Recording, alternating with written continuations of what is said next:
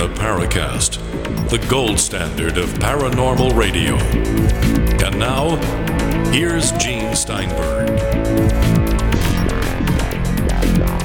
On with Gene and Chris with the Paracast. Again, we're going to focus on a topic other than UFOs. I mean, for the past 8 years, this show has been on. 8 years, can you believe it? We've been regarded as the UFO show, but that's not always true. And we'll make a further exception this week. But I wanted to address something in last week's episode, and it's about opinions. You know, opinions are a dime a dozen. Facts are not, but that's another story. But the point here is that any reasoned opinion may be as valid as anyone else's reasoned opinion.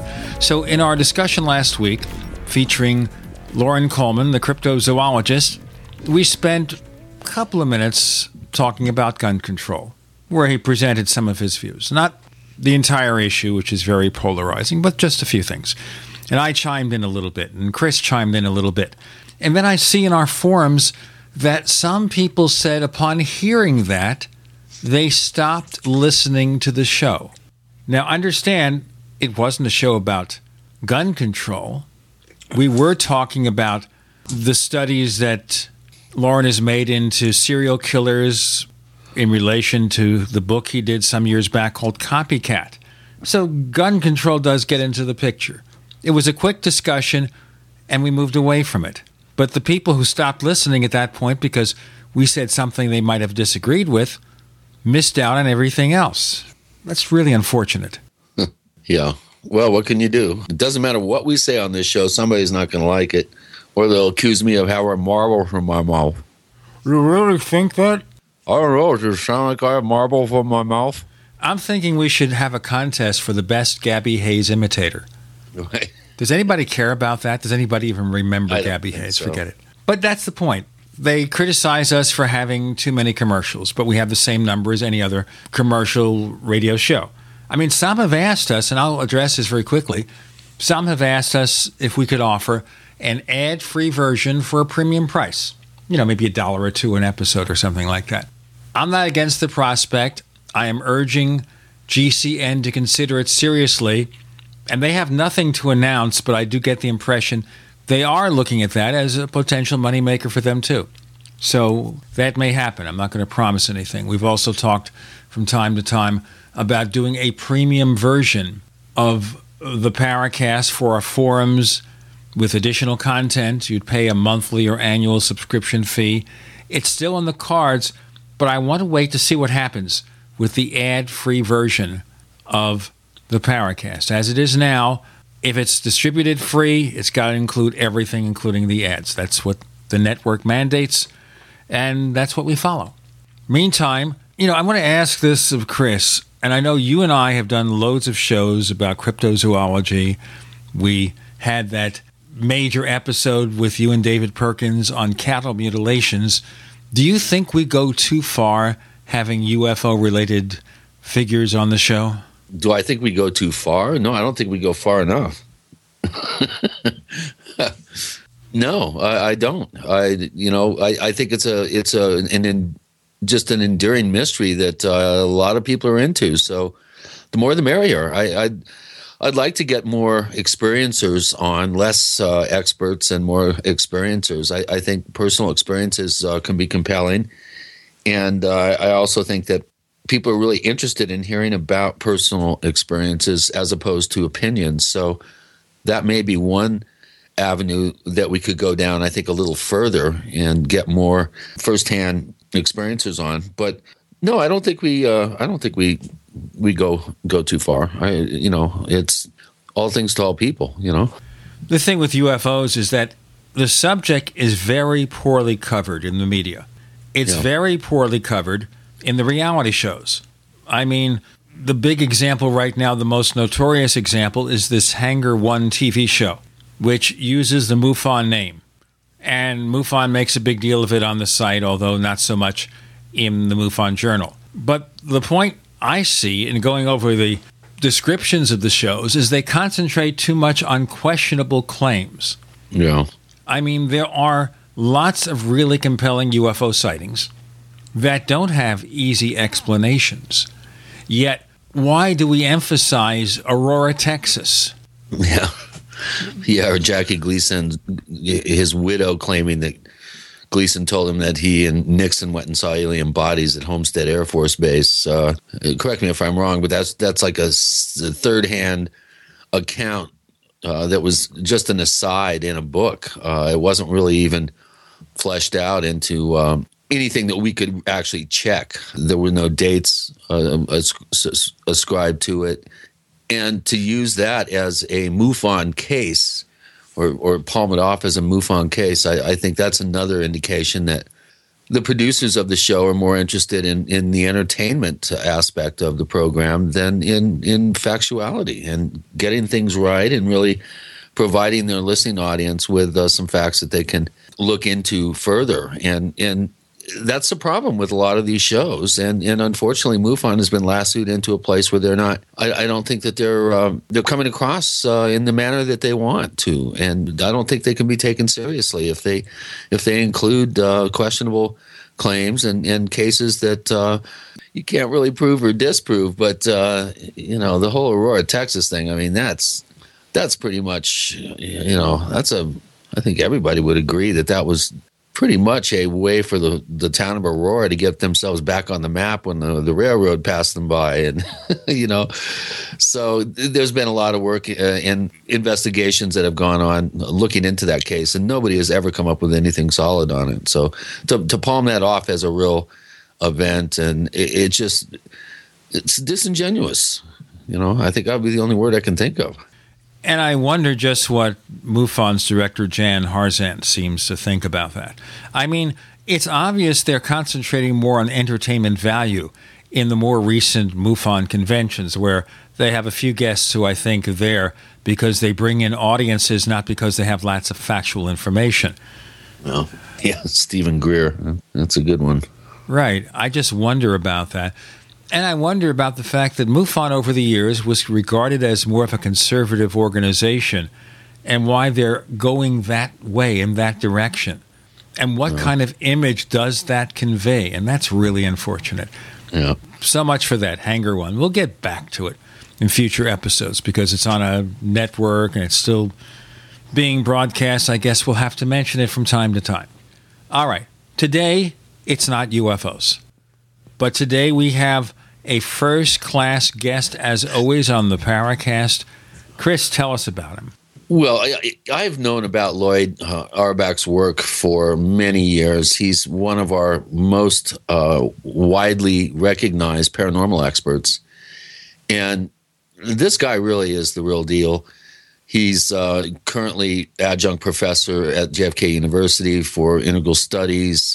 He's been involved. He's written numerous books. He's been involved in the paranormal going on 35, 40 years. Of course, I've known about him since the late 70s, early 80s, I think, is when I first saw him on TV and listened to him on, I think, Coast to Coast a time or two. And he's on the board of directors of the Ryan Research Center in Durham, North Carolina. And, of course, that's one of our premier schools and departments that cover parapsychology. And Loyd is the real deal. He and Barry Taff are probably the most well-known, I think, paranormal investigators. And he's really a really good author. He does the field work. He does these studies. And he's accepted in academia as a real parapsychologist, and I think it's going to be really interesting to get his take on some of these shows that we've been talking about, and some of the pop culture programming that's going on that is veering away from the more scientific academic study of these subjects and going off into the realm of entertainment. So it's a real pleasure to have Loyd on the show today, and we're going to learn a lot. Loyd Auerbach, joining Gene and Chris. You're in the Paracast.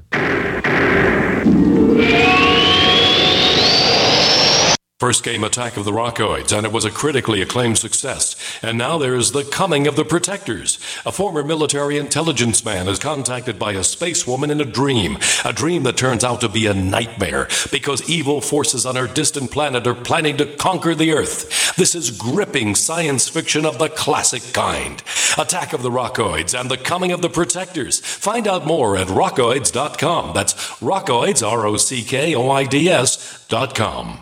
So here's what happened. I was placing an order online. The site went down. It took hours before it returned, but I'd already placed the order with another company. If your site goes down, you could lose business. And if you have a business or personal site, you'll want to know it's easy to run and it will stay online. At iWeb, your site is hosted on one of the most reliable networks in the world. Talk to a sales rep at iWeb.com. Use the promo code TechNightOwl for a special discount.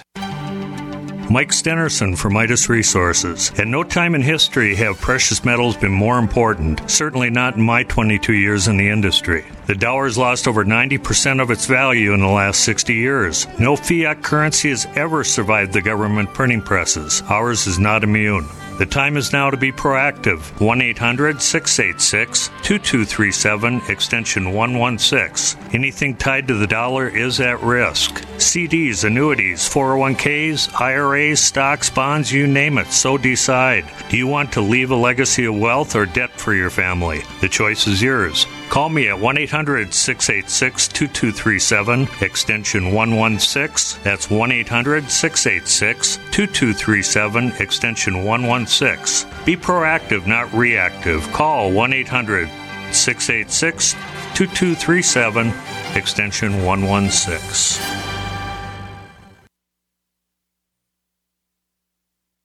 I will never forget the day my son Jeremy told me he hated me and slammed the door in my face. I'm behavioral therapist Janet Lehman. Behavior problems can turn the child you love and your life into a nightmare. That's why my husband James and I created the Total Transformation, the step-by-step program that shows you how to fix the worst behavior problems and get your child to respect and listen to you again. No matter what the behavior, defiance, backtalk, angry outbursts, disrespect, we can help you stop it. Now you can get the Total Transformation for free. All you need to do is get the program and let us know how it works for you. You can keep it forever for free.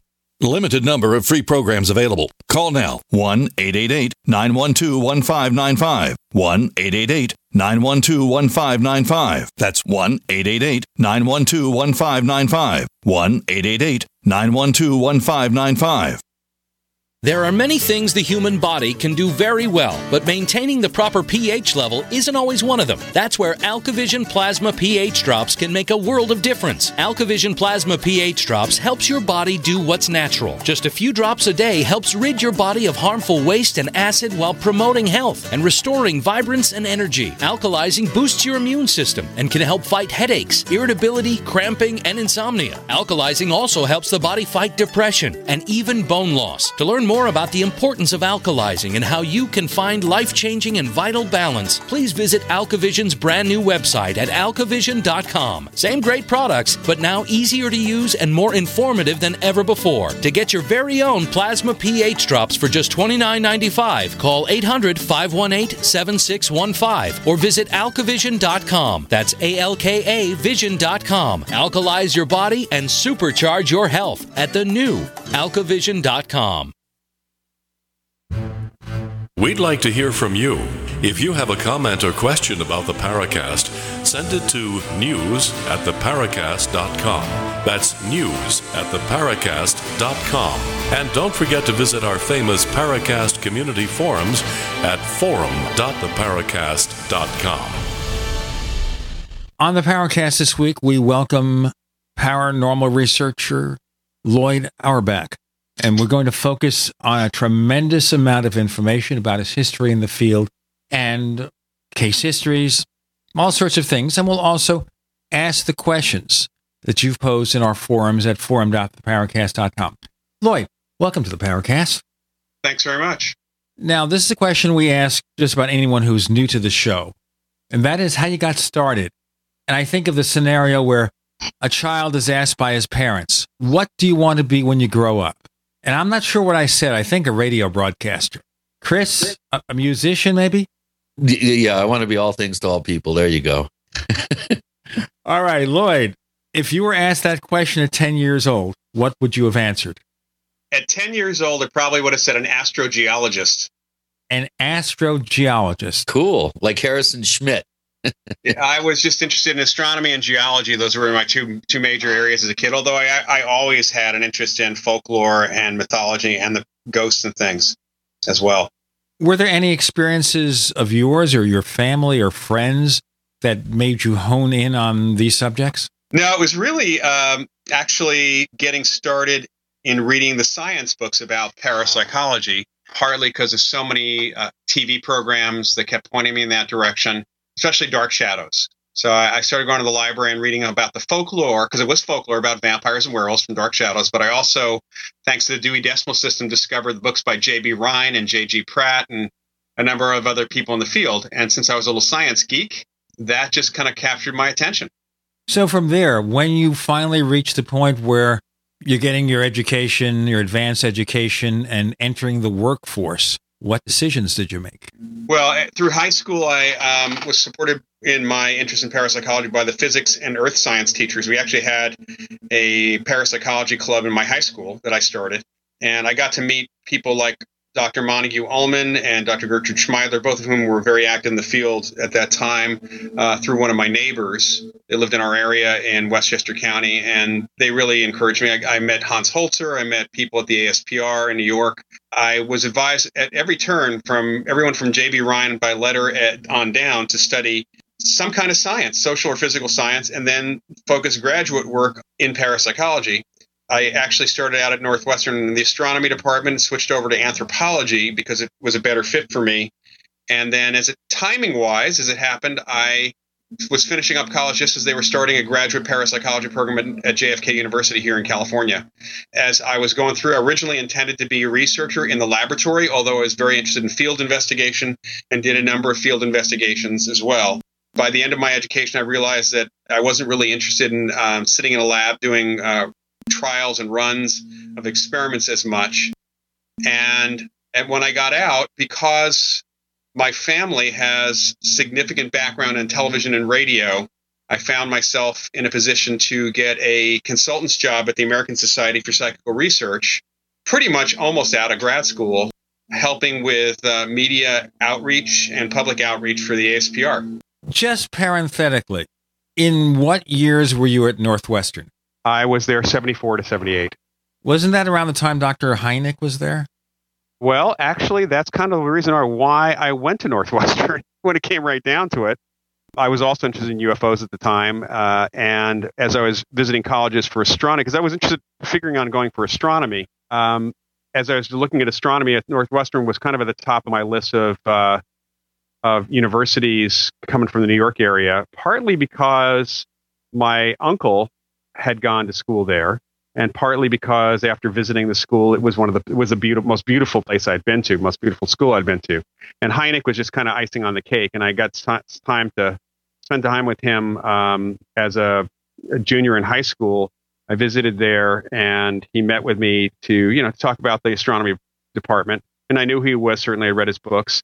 And then when I got home that night, actually, it was interesting that The Amazing Kreskin had a TV series on at the time, and Hynek was the guest that night. So it kind of sealed the deal for me. Okay, but you moved away from UFOs? Yeah, I totally moved away from UFOs, yeah. I still had an interest in it through college, and I even volunteered at the Center for UFO Studies in his house for the first year. But frankly, I just couldn't, the bandwidth is not there to study UFOs and parapsychology, whole hog. Okay, why did you go to parapsychology whole hog? And the reason I mentioned that is because, as we know, the UFO field is very polarized. Some people regard it as toxic. I've had a love-hate relationship with it over the years. And so I understand when people say, I've had enough of this nonsense, let me get to something else. No, I was always interested in parapsychology. Parapsychology was my goal. UFOs were just an interest. So it really was not that I was switching from studying UFOs to studying parapsychology. I was always going for parapsychology. Specifically, what types of events most attract your attention? Well, I'm actually more of a generalist in the field, and although I'm known for being a field investigator and researcher, looking at apparitions, hauntings, and poltergeists, and those certainly hold my attention. I'm pretty much a generalist. I'm interested in all forms of psychic experience, and I've written about all forms of psychic experience pretty much over the years and done some research in a number of them. And I teach parapsychology and have been since '83, again, on pretty much all forms of psychic experience and research and such. That's also interesting in relationship to the UFO thing, and that is you don't see much academic attention, serious academic attention at real institutions about UFOs, but you do see general parapsychology studies. Actually, you don't see parapsychology studies at institutions in the United States. But obviously, you found places that did do that. John F. Kennedy University has been the only accredited master's program in parapsychology in the U.S. Pretty much ever. And unfortunately, because of financial and some political issues in the late 1980s, the program ended. The only other person who got a parapsychology degree at all in the United States was Jeffrey Mishlove, who actually worked out an independent study at UC Berkeley. And during his dissertation panel and the final panel, they pretty much made the announcement they're never going to do it again because it was too controversial. And we actually tried. I'm also on faculty at a small school called Atlantic University, which is mainly transpersonal psychology. It's out of Virginia Beach. I teach an online parapsychology class. And we tried actually getting the Distance Education Training Council to look at, for the purpose of approval, a science-based master's program in parapsychology, which was actually heavily based on the one JFK had. And they refused to look at the proposal. In fact, they wanted us to petition them to look at the proposal. And then after Dr. Nancy Zangroni put together a hell of a petition, including letters from Nobel Prize winners, it was turned down. The official reason was that it was too controversial a subject for them to consider. Obviously, academics cannot explore controversial subjects because they might discover something that's controversial and not normally accepted. I'm being sarcastic. Let's do our break. Loyd Auerbach joins us this week, and this is just the beginning. We're kind of framing the background. We'll get into his research, his on-the-scene investigations, and so much more with Gene and Chris. You're in the Paracast.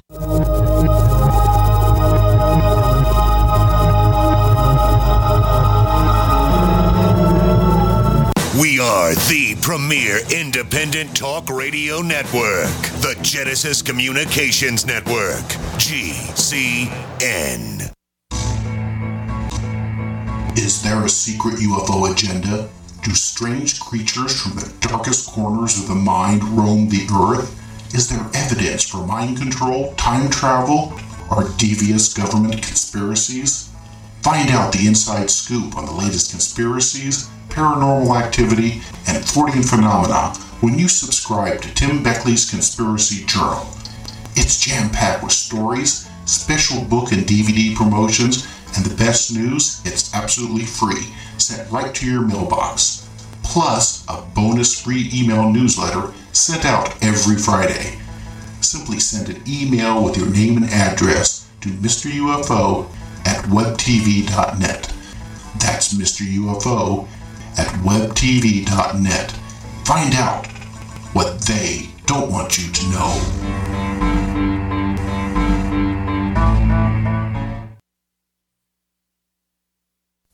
Great news, pure water lovers. BigBerkeyWaterFilters.com has a special discount offer for all GCN listeners. You can't do better than a Big Berkey for economy. For only 1.7 cents a gallon, a single set of filters can last for 5 to 10 years. There's none better than a Big Berkey for emergency preparedness as a backup water source. And you just can't beat a Big Berkey to remove dangerous chlorine, all types of fluoride, pathogenic bacteria, cysts, parasites, and unhealthy byproducts from municipal water. Berkey water filter systems are even powerful enough to purify stagnant pond water. For the gold standard in water filters, get a Big Berkey at BigBerkeyWaterFilters.com. And all GCN listeners get 5% off all ceramic filter systems. For details, call 1-877-99-BERKEY. That's 877-99-BERKEY. Big Berkey Water Filters, for the love of clean water. Don't complain about your cable bill going up and up and up. Do something about it. Grab a pencil and jot down this special number, 1-855-905-MY-TV. The more cable TV rates go up, the better digital satellite TV looks. Say goodbye to the cable guy and get more of your favorite channels in 100% digital quality for less money. Call 1-855-905-MY-TV. Sign up for packages starting as low as $19.99, and there's no equipment to buy. You get free HD TV upgrade, a free DVR upgrade, and free professional installation. You control what you watch when you watch it. Record your favorite shows, pause and rewind live TV, even skip the commercials. Watch local channels too. At just $19.99, what are you waiting for? Pull out your major credit or debit card. Call 1-855-905-MY-TV. 1-855-905-MY-TV. Say goodbye to the cable guy. Cut costs and get more. 1-855-905-MY-TV. 1-855-905-MY-TV.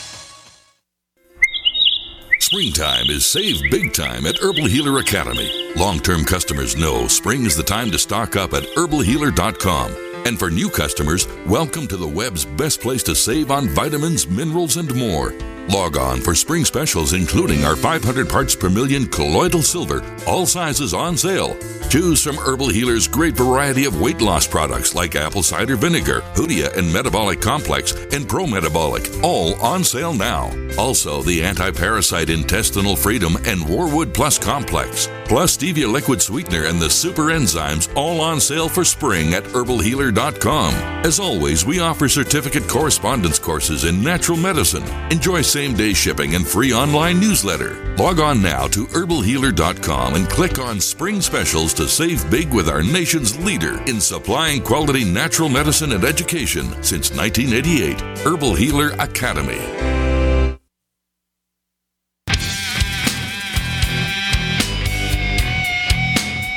This is Kurt Sotheby, author of UFO Mysteries, and you're listening to the Paracast.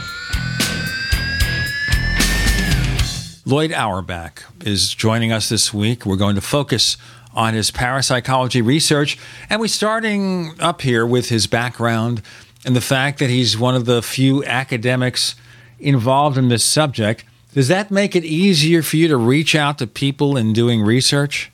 Well, it depends on what you mean by reaching out. There's no funding to speak of for my work, which is field investigation. There is very little funding for even the laboratory research here in the United States. So I can't say it's easy to reach out. It's easy for pretty much to reach out to the general public, but to reach out to other folks in other fields of science, there is so much academic prejudice that even those people who have privately told us, either individually or as a group, that they're interested in the subject and interested in looking at the questions, they can't admit it in front of their colleagues for fear of ridicule and even losing their jobs. So it's this subject that is not just controversial, it's literally taboo for people to even talk about in the halls of academia for fear of absolute ridicule or losing their jobs. That doesn't make it easy. Now, let me ask you here. There's obviously a lot of pop culture focus on the paranormal. Yeah, you absolutely. have ghost hunters type shows. Mm-hmm. You have the movies over the years that have involved some sort of ghost or paranormal phenomena like Poltergeist that have framed a lot of the opinions of the general public.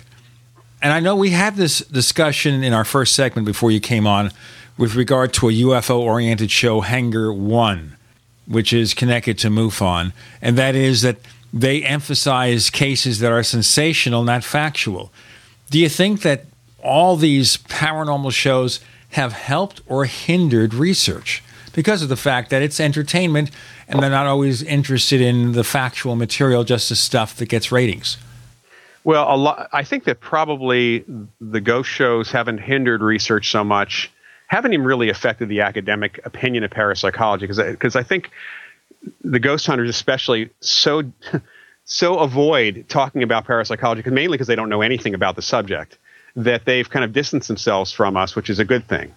On the other hand, some of the shows, as good and as real as some psychics who have been on television have been, the skepticism, the commentary, the frauds that have also appeared on television and in the public, all of that's probably hurt us a lot more than the ghost shows have done. Where the ghost shows unfortunately do hurt us actually doesn't hurt us so much, it hurts the general public, informing the opinions of people when they have an experience that leads them to conclusions that are absolutely not true and fear-inducing. So it actually causes psychological damage if somebody sees something on TV that leads them to, or in a movie, that leads them to believe that just seeing an apparition in their house or hearing footsteps means that their house has a demon in it, and they get terrified, and there's all sorts of trauma and stress. It also leads people to make misinterpretations that they probably had not made before. Yeah, or call Sylvia Brown. Yeah, that'd be hard now since she's dead, although... Well, maybe that's the point. Maybe what we should be doing here is calling her up and getting her reaction. Now, I say half seriously, maybe we should channel Steve Jobs and see what Apple is really planning for the next few years, since a lot of those plans were put into motion while he was still alive. But I'm not saying that seriously. Okay, so these TV shows, you say aren't really having much of an impact, but don't they create maybe misconceptions as to what's going on? Yeah, not in the halls, not with the academics, because most of the academics don't watch those shows. Yeah. Certainly with the general public. Again, there's a lot of damage that's been done in the way people interpret their experiences, whether they're really paranormal or not, much more than anything else. And that in itself is an issue. So it's one of those things that you really can't gauge the full impact of things out there, unfortunately. I can tell you that where the harm has been generating, frankly, thousands and thousands of hobbyist ghost hunters who pretend on the internet and elsewhere to be professionals and scientists, and they have no training in parapsychology, no training in science, in fact, misleading people, misleading themselves, causing false interpretations, causing a lot of damage, and making people think that this is what parapsychology is on occasion. There is that confusion. Just like psychics back in the 60s and 70s used to call themselves parapsychologists, often because they didn't know any better. And that created a problem for us because everybody seemed to think that all of us were psychic too. No. Wow. I would personally feel that these ghost shows are just basically entertainment. I don't really see anything worth, any value really coming out of them other than the entertainment aspect. And I agree with you, Loyd. I think these shows are really creating a monster out there with all these hobbyists going out there. And, even if they do investigate a case that's valid and has some real bite to it, oftentimes they're going to be doing more harm than good, I think, with the people that are experiencing these things who really want answers. And that's why it's really unfortunate that we don't have academia turning out people that are have the tools and the knowledge and the wherewithal to go out and help people. It's creating a monster, I really think. In some respects, a bigger problem, because you kind of hit the nail on the head about turning out people who are trained. Several of us have courses and material and try to train people. I do train people. I have an investigations course I've taught through the Ryan Education Center, the Ryan Research Center. I teach my own distance learning and local courses through a place here in Northern California. So I do train people, some scattered people here around the country. But the fact is that when you try to address these ghost hunter groups, these other folks, the shows have gotten to them somehow to be thinking that they've been fully trained by watching a TV show, and that they don't need any further training, or sometimes I hear back that how in the world could I possibly train people in studying something that nobody can identify or that's invisible? That's like saying, well, you might as well not teach anybody or train anyone or work with anyone who supposedly studies quantum physics, because you can't see that and you can't detect it. It's all mathematical and inferential. So we have these people who disdain training, teaching, being taught anything. In fact, recently I was talking about some course that was offered by the Ryan Center, and someone who basically said he's been around this field for 40 years. And the guy is like 45 years old. So he's been around since he was 5 years old, of course, professionally. That's the way he was putting it. He said, how can you teach any of this stuff? And how dare you charge money for teaching any of this stuff? And the guy's actually going out to conferences and charging money for speaking. So you get a lot of people who have a lot of their own personal ego involved. I've met so many ghost hunters who claim that they're making a TV pilot because their goal is to get on television, it seems. And while these shows should be entertainment, the people on the shows, the reality stars, when they speak to these folks, to their fans, they don't push the entertainment agenda. They push it as reality. Yeah. Oh, boy. Now, if I'm watching these TV shows, this is my diet of paranormal information. I'm watching The Ghost Hunters, and let's focus this on the individual. And just let you know, we have to do our break in about a minute and a half, so this may be a longer answer. What am I seeing on those shows that isn't true? How am I being misinformed? Well, let's start with number one. Parapsychologists and any scientist would never, ever investigate something by turning all the lights out. Especially in circumstances where the people never even saw the ghost with the lights out. So that's number one. Number two, you're seeing a lot of misinterpretation and misuse of technology. Yeah. And the misapplication and misunderstanding that the technology somehow detects ghosts or paranormal phenomena at all, because it doesn't do that. You're seeing people on some of the shows completely dismiss the witnesses because, hey, that's, anecdotal evidence. In the meantime, they talk to one person who tells them the story of the place, and then they have their own experiences, which, of course, is anecdotal evidence. And on top of everything else, you're seeing people on TV apparently investigating something in 22 minutes that really would take about 30 hours the way they're shooting it. Well, they have to compress it. Of course they do. They have to compress it. They've got to fit this into, as you say, 22 minutes for a half-hour show, 43 minutes for a 1-hour show. Look, from beginning to middle to end. Let me break.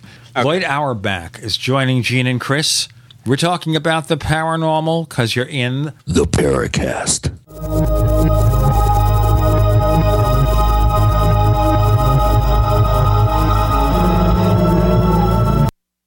We are America's largest independently owned communications network, GCN.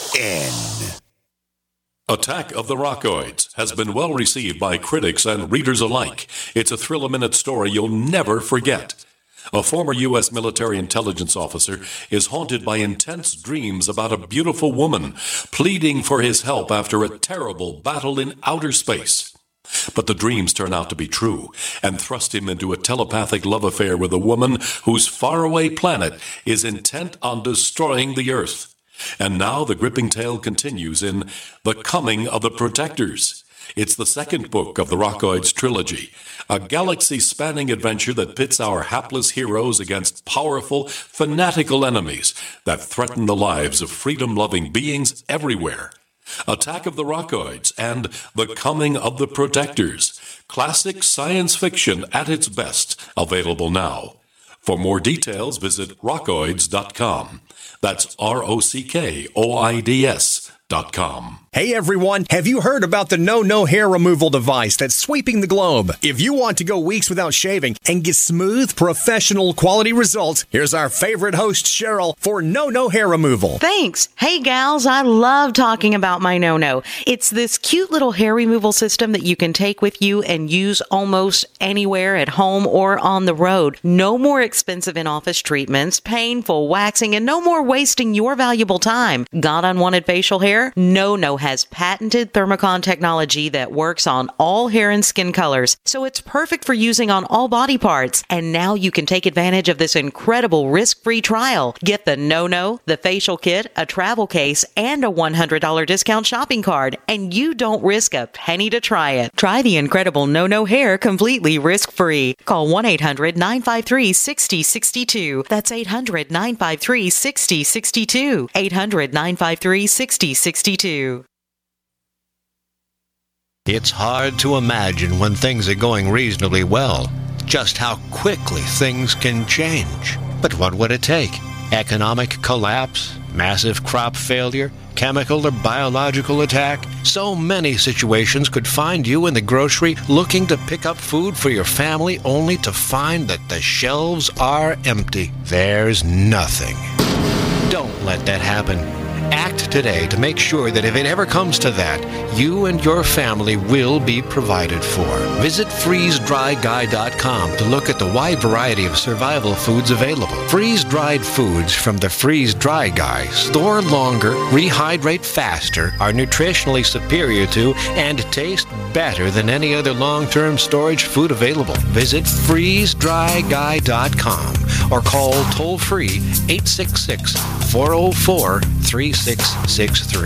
freezedryguy.com. Ouch! My back is out again. Hi, Dr. Ortman with Wellspring Spinal Care. If you're experiencing neck, mid, or lower back pain, this information is for you. One of the complaints that I hear is patients receive their typical adjustment, only having to repeat them as the pain returns. Putting the bones back in place is only half of the battle. At Wellspring Spinal Care, we have the entire solution. We use the NUCA approach, utilizing three-dimensional x-rays and gentle touch technology to deliver specific correction. We then design a custom nutritional supplement program which provides essential nutrients targeting the areas of concern. With a NUCA approach and proper nutrition, you'll be on your way to a faster and more permanent recovery. To get you on the road to wellness, visit drortman.com. That's drortman.com, or call us today, 952-303-9124. That's 952-303-9124. Wellspring Spinal Care, chiropractic done right.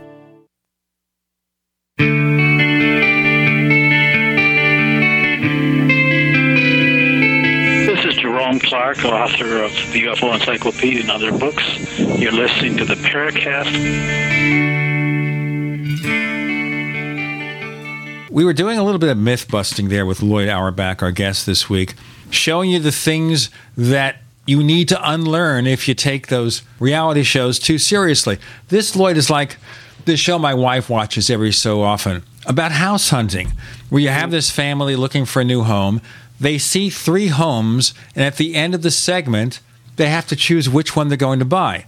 And that has about as much resemblance to reality as using a trip to the moon to find your home in Las Vegas. Right, and I actually talked to somebody who worked on one of those on that show who said that a lot of times the home's already purchased by those folks when they do it.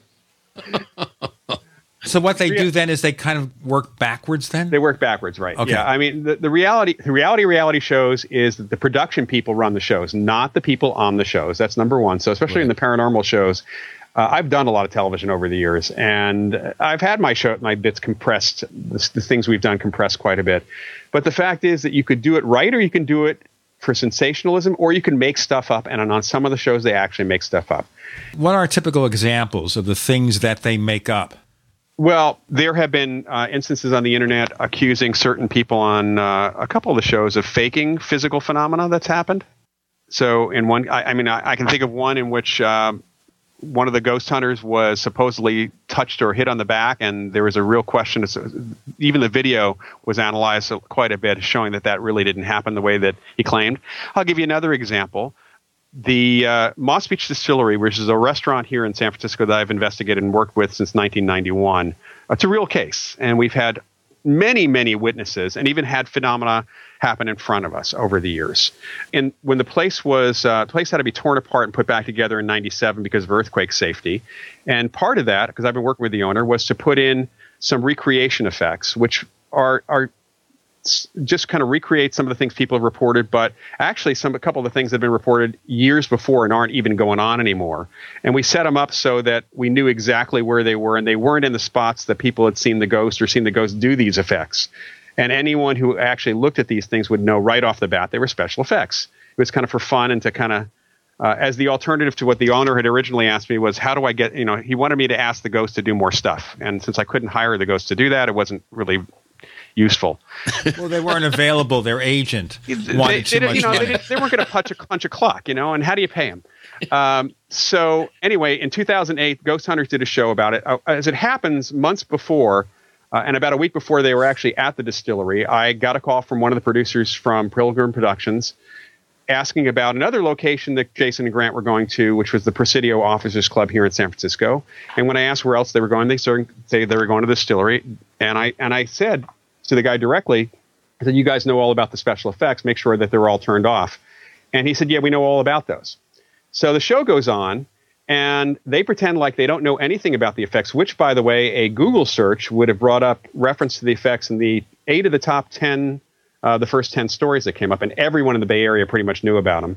So they claimed they didn't know anything. They turned the show into a show exposing a hoax, that the owner had deliberately invited them there to fake out ghost hunters to get more publicity. And the truth is so far from that. It's crazy because, first, A, it was not a secret. B, The owner didn't invite them. The production people scour the locations. They find locations. They also, Jason and Grant found, one of the first things they found was the only effect that actually wasn't turned off was one that only triggers if you open the ladies' room door a certain number of times. It was a giggle out of a speaker above the door and then a face appearing in a mirror, which is clearly not a real face. And they found the speaker for the giggle, and then they start looking through the ceiling, and they claim that they found special effects speakers throughout the restaurant. They actually found the PA system of the restaurant, which is where you pipe music in. They didn't find anything else. And there was a lot of bogus stuff that they did. They even broke a couple of effects, according to the owner. So that was a situation where they absolutely, either they didn't have anything happening, so they had to have a story, or this was just simply a good example of them showing, hey, we expose fraud wherever we can. In the meantime, they didn't expose any of the special effects of the Queen Mary that are on their paid-for ghost tour. Wow. Which is actually where we got the idea for the effects. Wow. Queen Mary. So it was selective, and the distillery actually suffered quite a bit. The place was egged. They got phony reservations. They got hate calls. I got tons of hate mail because I was basically blogging at the time I was watching the show, explaining what was going on and basically saying, how is it that they, in every other place they do research, this place they didn't do any research, and now they're saying that it's not worth doing research because you don't want to be biased when you walk in. So I kind of called them on their crap. Yeah, it's like the pot calling the kettle black here. It's crazy. It's crazy. And the problem is that this could have been completely done by the production people. Jason and Grant and most of the other folks on these shows have essentially ironclad non-disclosures. They can't disagree with the show. Well, that brings to mind this other show that we mention from time to time, a one-season program called Chasing UFOs, where one of the co-hosts, James Fox, who has done some really great work with documentaries and is currently working with Tracy Torme to do a new documentary about UFOs called 701, he basically attacked the show and attacked all the excesses and the errors, and one of the other co-hosts did that as well. Yeah. Right as the show is coming out. I mean, it was like the second... I'm sure they took a chance that they wouldn't be sued, and that's good that they haven't been, because there have been threats of lawsuits consistently. And in fact, the newer releases that these shows are putting out, I've actually not done a few interviews because the release forms were frankly not only insulting, saying that, you have to know that we may be humiliating you and that you're okay with that. And you won't be able to sue us, by the way. And they also sign you to a non-disclosure where you can't even use the name of the show at all, nor can you say anything negative about the show. And in fact, one release I recently saw said you can't say anything negative, not only about the show, but about the series and about the network. So anybody who signs that, if they say anything, derogatory at all about the network that the show airs on, is subject to legal action, and they have no recourse whatsoever. Not even the First Amendment? Not according to this. It doesn't matter. Yeah, it doesn't matter. I mean, yes, they do. It wouldn't hold up in court, frankly. I know a lot of attorneys who have looked at it. It wouldn't hold up in court, but it could be very expensive to defend against because you're defending against a network that's got deep pockets. Yeah, deep pockets and a whole suite full of lawyers just itching for something to do. Well, they borrow those lawyers from Apple and Samsung. We're so busy suing each other. When they have free time between lawsuits, they handle the affairs of a TV network. Oh, no, there's plenty of TV lawyers who work for these places that love to raise hell on their own. I even had a circumstance years ago with a show for Fox Family before it got purchased by ABC Family, where the non-disclosure was in place. And I agreed to change the non-disclosure to where I wouldn't talk about the show until the show aired. But, I'm critical of TV, and you might say I'm a paranormal TV critic. So that's part of my process. And I ended up with the head of Fox, the Fox legal department on the phone with me. And it was and the producer was there too. And it was pretty much a funny call because I said, they weren't paying me for the show, for the interview, and I was doing it as a favor for the location. And the guy said, well, don't you want to be on TV? And I started laughing, and the producer actually started laughing, who was on the phone too. And I said, you better tell him who I am and how much TV I've done. And after that, when I just basically said, so let me get this straight. You want me to sign away my rights just so the show will air twice? Yeah, and you're not paying me? Yeah, I don't think so. Right. And they let it go. They let me do what I wanted to do. Yeah, and that's a real problem that you've just brought up, I think, with some of these shows, is they just assume that they can lasso anyone because they want to have their face on television. And you know, I've been on over 70 shows myself. I've for 20 years I've been dealing with these people out in Follywood, as I like to refer to them. And it's like when they call me now, and I say, well, you know, I'm a professional. I actually do field producing, and you know, I work in the business. I'm a videographer, and I do charge for my services.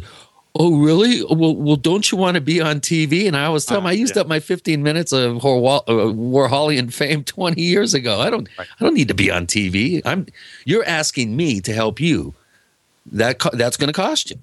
Right. And so, you know, they really have this mentality that just because they're a TV production company, they can get anybody, not pay them.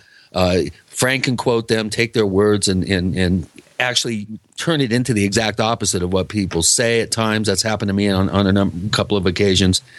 And to me, it's really problematic to gain any sort of forward traction in terms of these subjects being taken seriously by science and by academia. And it just makes it all that much more difficult to really do quality work out there. And you get lumped in with all these amateurs, and it's just not, I don't think it's not productive. We're going to be more productive, folks. We have Loyd Auerbach joining us. With Gene and Chris, that means you're in the Paracast.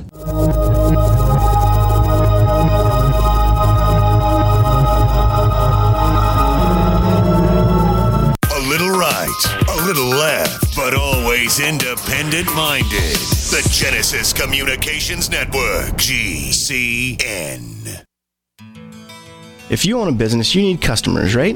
Well, your potential customers are listening to this radio program right now, and I can help you reach them. Hi, I'm Matt Brower, a national marketing executive at the radio network responsible for this program. I can help you customize a national radio campaign that fits your budget, large or small, while targeting your specific audience. Contact me to learn how radio advertising can make your business more profitable. mbrower@gcnlive.com. That's mbrower@gcnlive.com. Hi, this is Ted Anderson. Have you ever wondered why banks, stockbrokers, investment advisors won't talk about gold IRAs? They've been available since 1986, yet the financial industry won't recognize the value of gold for your retirement. Gold has outperformed paper investments, yet no word about IRAs. If you would like to have gold for your retirement, call 800-686-2237. Don't get left behind by rising inflation and low returns. Call 800-686-2237. Secure your future and call 1-800-686-2237. Question: could too many GMO foods and toxins be overloading your digestive and immune systems? Answer: yes. If you're searching for a powerful detox that's gentle enough to use every day, use Pro EM1 from Terraganics. Pro EM1 is a powerful liquid probiotic that uses good bacteria to suppress pathogens and gently eliminate toxins from your body. A healthy digestive system will cleanse and remove toxins, support weight loss, improve absorption of food nutrients, and aid in controlling yeast and other infections. Pro EM1 is made with only non-GMO and certified organic ingredients, has no preservatives, and is dairy, soy, wheat, and gluten-free. Pro EM1 is the key to your digestive health. Order Pro EM1 Daily Probiotic Cleanse at Terraganics.com, spelled Terraganix.com, or call toll-free 866-369-3678. That's 866-369-3678. Also available through Amazon Prime. Pro EM1 from Terraganics. Life's getting better.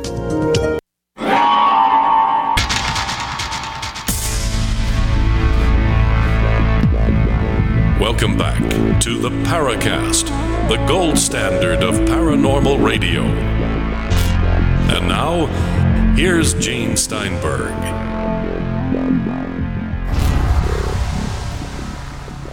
Loyd Auerbach is myth-busting. He's a paranormal investigator and academic, and we're looking over the problems with the media, with reality shows. And Chris, of course, was talking about his experiences on TV where the things he says, well, they're twisted around. Like he was talking about on one particular show, something happening in the mysterious valley.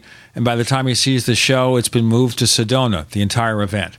Loyd, you had a response to that before our segment ended. Yeah, people on these shows are going to do whatever they want. The reality shows, which are very different than news shows, they're supposedly going for entertainment, but they pretend like they're doing journalism. I've actually had people because you were talking about charging for time. I mean, when I've been presented with these more recent release forms that are kind of, like I said, insulting and restrictive, I've pretty much turned around and said, I'm happy to sign this as is, provided you pay me a significant amount of money. I mean, I can be bought. We can all be bought, of course. And, I usually cite an outrageous amount that I know they're never going to go for. But it really boils down to them treating experts as if they are as crazy as some of the people that they interview. Because let's face it, some of these shows find crazy people who have experiences, not just average people who have experiences. And these release forms were actually designed for people who have experiences, who are the targets of the reality shows, and people who have actually not followed the non-disclosure because they were so mad that their story was changed, just like you were talking about Chris, the location for Chris's piece changed. When people see their story changed, I knew this woman up in Oregon, Southern Oregon, who had a friendly ghost, and then she had something negative in her house, like a negative energy, and they had Paranormal State come to her house, and they changed the whole story. So now the nice ghost that she's been talking to consistently became the evil ghost, and there was some demonic overview mentioned, and there was some stuff, physical evidence that seemed to be fake according to her. She came out and started talking about it once the show aired, and they started threatening her legal action, but it turned out that they had not had her sign the appropriate release form, so she was not as restricted as they said she was. Oh, yeah. That must have been just a wonderful thing to do, though. Getting back at these sharks. It's amazing. They claim that they're well-intentioned, and perhaps some of the people who are on the shows are well-intentioned, but the shows, they just are about producing the shows. I mean, let's face it, production people. My father was a television producer for NBC Sports. My uncle was a director for CBS and ABC. I've got a brother who works at the Today Show, another brother who cuts movie trailers. I mean, I have an uncle who's a former newscaster from radio newscaster in New York. I've been around this since before I was born, actually. And I've talked to people at all levels, and I understand that they want to make a show that's entertaining, but they're sacrificing the people who are providing them with the story. They're making them look bad, or making the story look inaccurate, or causing problems for them, for the benefit of their production, which frankly is not as entertaining as they think it is.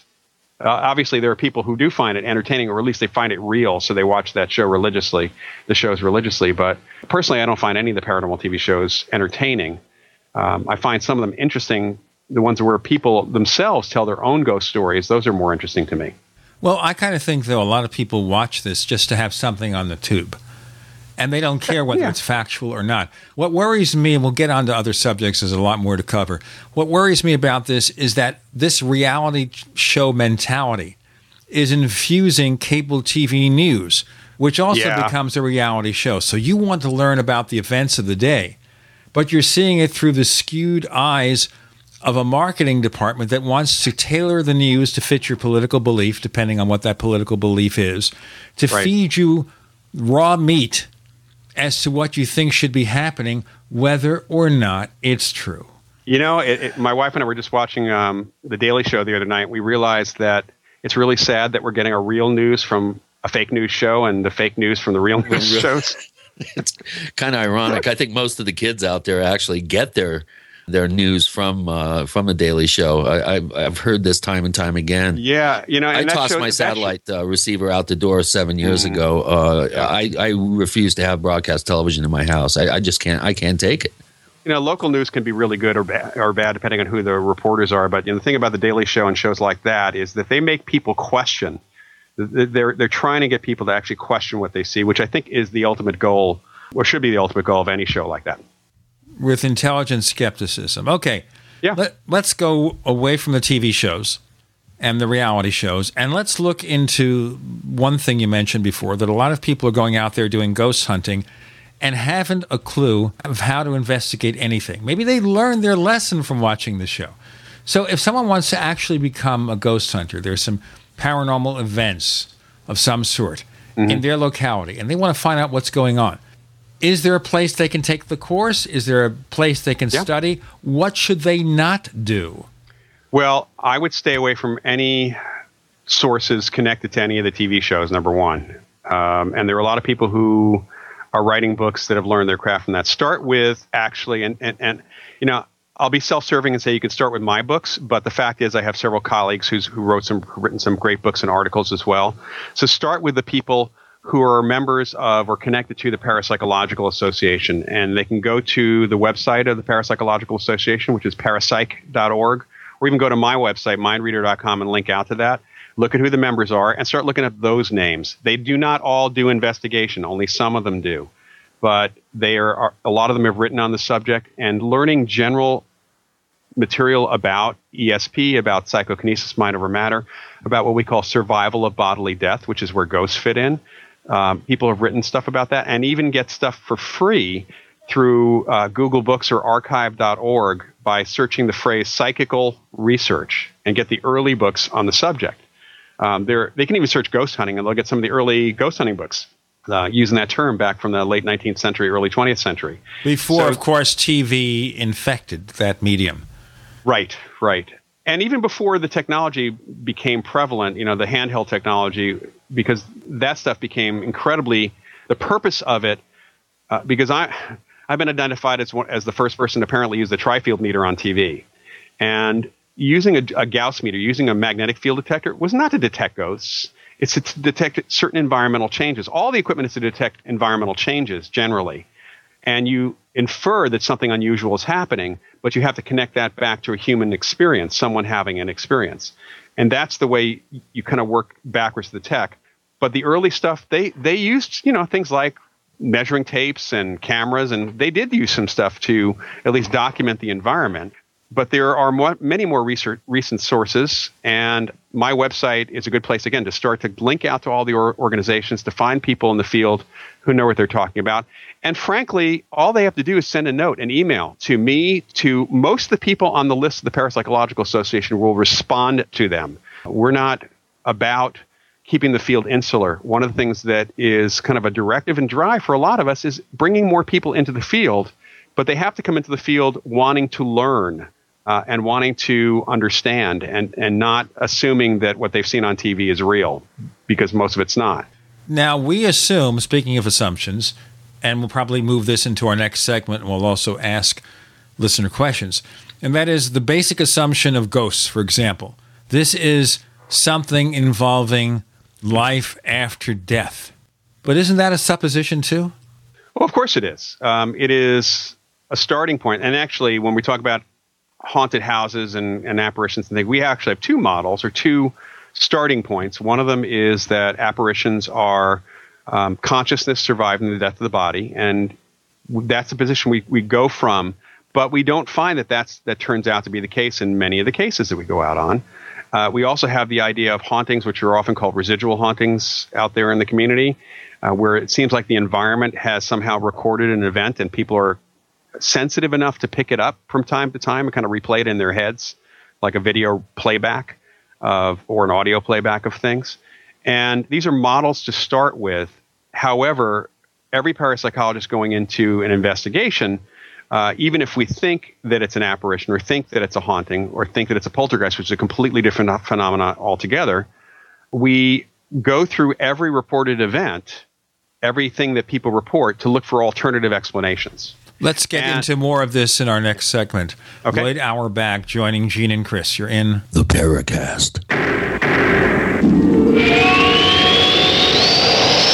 Do you need a website? Well, you can get a great deal on hosting services with Namecheap's legendary coupon code. They're offering substantial hosting discounts on shared hosting, business hosting, VPS hosting, reseller hosting, and even dedicated servers. Namecheap is preferred by millions. It's backed by a money-back guarantee. Use the coupon code LEGENDARY to cash in on the special deal at Namecheap.com, Namecheap.com. First came Attack of the Rockoids, and it was a critically acclaimed success. And now there's The Coming of the Protectors. A former military intelligence man is contacted by a space woman in a dream that turns out to be a nightmare because evil forces on her distant planet are planning to conquer the Earth. This is gripping science fiction of the classic kind. Attack of the Rockoids and The Coming of the Protectors. Find out more at rockoids.com. That's rockoids, ROCKOIDS.com.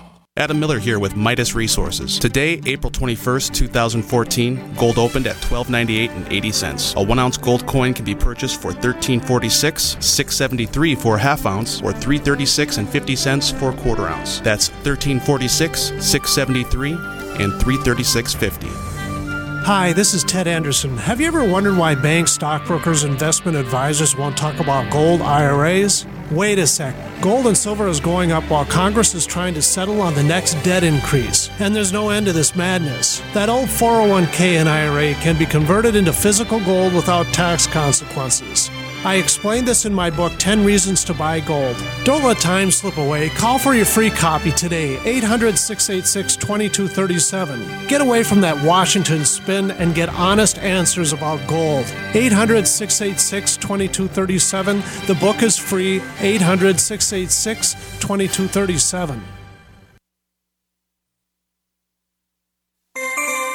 This alert just came in. This special announcement is for business owners and leaders of organizations who've been waiting for the right time to build.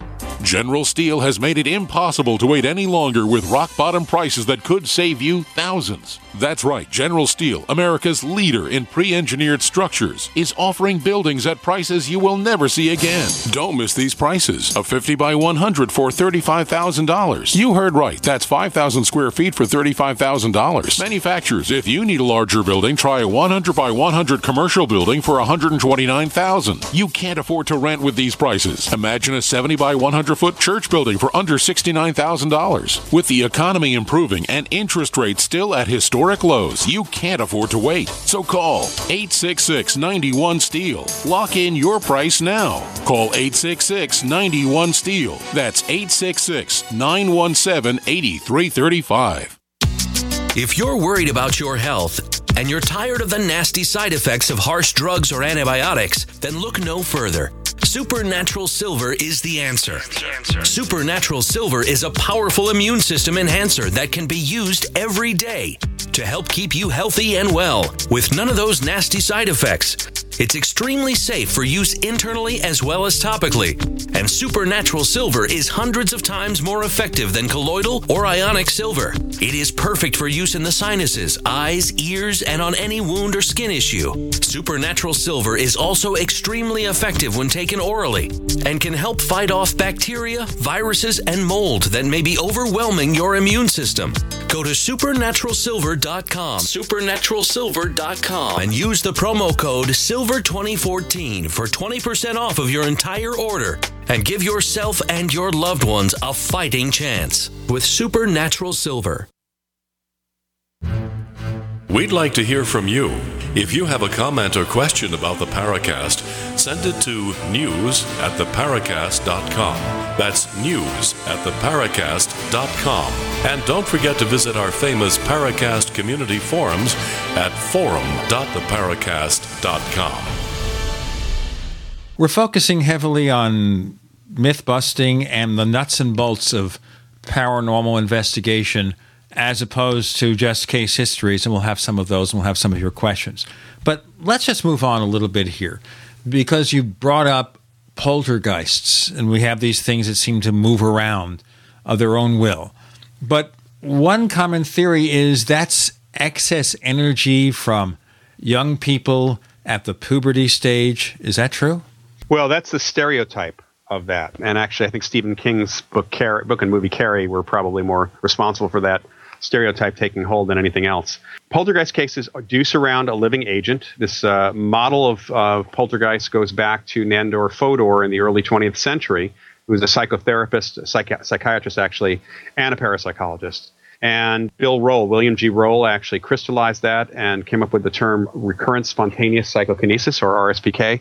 It's not necessarily excess energy. We don't know that it's actually energy in the way we think of energy, but it seems that there's a living agent or a living person at the center of these poltergeist cases whose unconscious is tossing things around using an ability we have called psychokinesis. It is, in a large percentage of the cases, connected to stress, emotional or otherwise, and that points to puberty and adolescence. So about 60% of the cases are people between the ages of 12 and 24, 25, not just teenagers, not just puberty.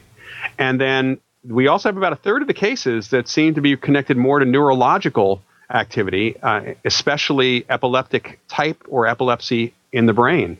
The epileptic type activity, kind of like think of the poltergeist outbreak as a seizure being directed outward instead of inward in some respects. We also have an alternative from some of my colleagues who do not accept that living people are doing it. Even within the field, there are people who think that it's actually ghosts that are doing it in poltergeist cases. So we have differences of opinion, but the model of the living agent piece holds up for a number of reasons, one of which is we can get it to stop pretty easily by working with identifying and working with a living agent. Conversely, is it possible then to trigger that effect and control it so we have some sort of telekinetic ability that we can harness when we want to? Doesn't that sort of follow? It sort of follows, and we've had cases in the past where people were able to control their abilities, the agents, for a time after the investigation. We had one at JFK, in fact, a woman who was a bartender who it kind of burned itself out, because it does tend to burn itself out after a while. But we have had people control. The problem of triggering it, if it's stress or epileptic activity, frankly, is ethics. I mean, we're dealing with human subjects here, and ethically, that would be bad. Doesn't sound healthy. It's probably not. The poltergeist outbreak interestingly enough, for epileptics, one of the things that's been reported is that during the time that the poltergeist activity or the PK activity is happening, the people don't have seizures, even if they're off their meds. So actually, it may be healthier personally for those people than otherwise. We don't know what the actual trigger in the brain is for that, because it doesn't happen to all epileptics, certainly. And for people who are stressed, some people seem to have that ability. And, well, one of the things I teach in my classes, I have a whole class on psychokinesis, and I do teach a method of learning to do some PK, although it's nothing big, but it's kind of a starting point for people to kind of get the idea in. The courses that I teach kind of do include not just research, but also a little bit of practice for people to try things. And I teach them both locally and distance-wise otherwise, too. But isn't there the danger there of having it go too far? If we had poltergeist cases where it had ever gone too far, I'd say that danger is there. But the very rules of psychokinesis, it seems, the psychological bindings of psychokinesis, have to do with the fact that human beings in most cultures do not believe this is even possible. That's the biggest problem and biggest stumbling block for getting people past anything to do this sort of thing, is they have to see it happen, believe that it actually happens, then even believe that they can do it themselves. It's kind of like athletic performance. You have to believe in yourself to some extent, or at least sidestep the belief completely and not even think about it, which is why the unconscious seems to be able to do it a lot better. Yeah, that's a good point. Now, we have a bunch of listener questions, Loyd, and I really would like to start with this one, because I think we're kind of heading in this direction. And it's a question from SRL, who's been a longtime poster at forum.theparacast.com. And his first question would be my question, too, is in overviewing the totality of your investigation research, what is the single most compelling case that you could offer to peer-reviewed science that would show them the existence of these types of paranormal phenomena? Well, I've had a number of cases that we've had experiential and other evidence, and I'll tell you a couple of the cases in a moment here. And peer review within my own field would be one thing, but we have, like I said, we have people in my field who have difference of opinion. We've got a group of folks in my field who do not believe in life after death, so I don't know that it would convince them no matter what, but I will say that the case I'm about to talk about has made some of those people even wonder what the hell's going on. That there may be something more going on here. So one of the cases that was probably the most convincing for me personally that ghosts existed happened in 1985, although the case had been going on for a year and a half. And the woman who was the ghost had died a year and a half before that, so 3 years before I was even involved. It was a family that was not afraid of the ghost that they were all seeing. It turned out that the mother, father, and son, and even the boy's grandmother were seeing the ghost separately and not talking about that with each other for the year and a half that they've been living there, until the boy actually mentioned that he was not only seeing her, he was communicating with her. He was talking to her on a daily basis. Then the mother got a little concerned. Well, he's 12. Is he going to be okay growing up talking to a ghost, even though we know the ghost exists? So there was a little concern about that. That was not really a concern, as it turned out. And when I brought the two people with me to investigate, we were told by the boy, who had the ghost with him. It was kind of like a sitcom. We're walking around. We don't see somebody. He's talking to somebody who's not there. He's listening. He's telling us family stories about this woman's life. He's telling us stories about the town, which we dismissed because he could have read those and learned those.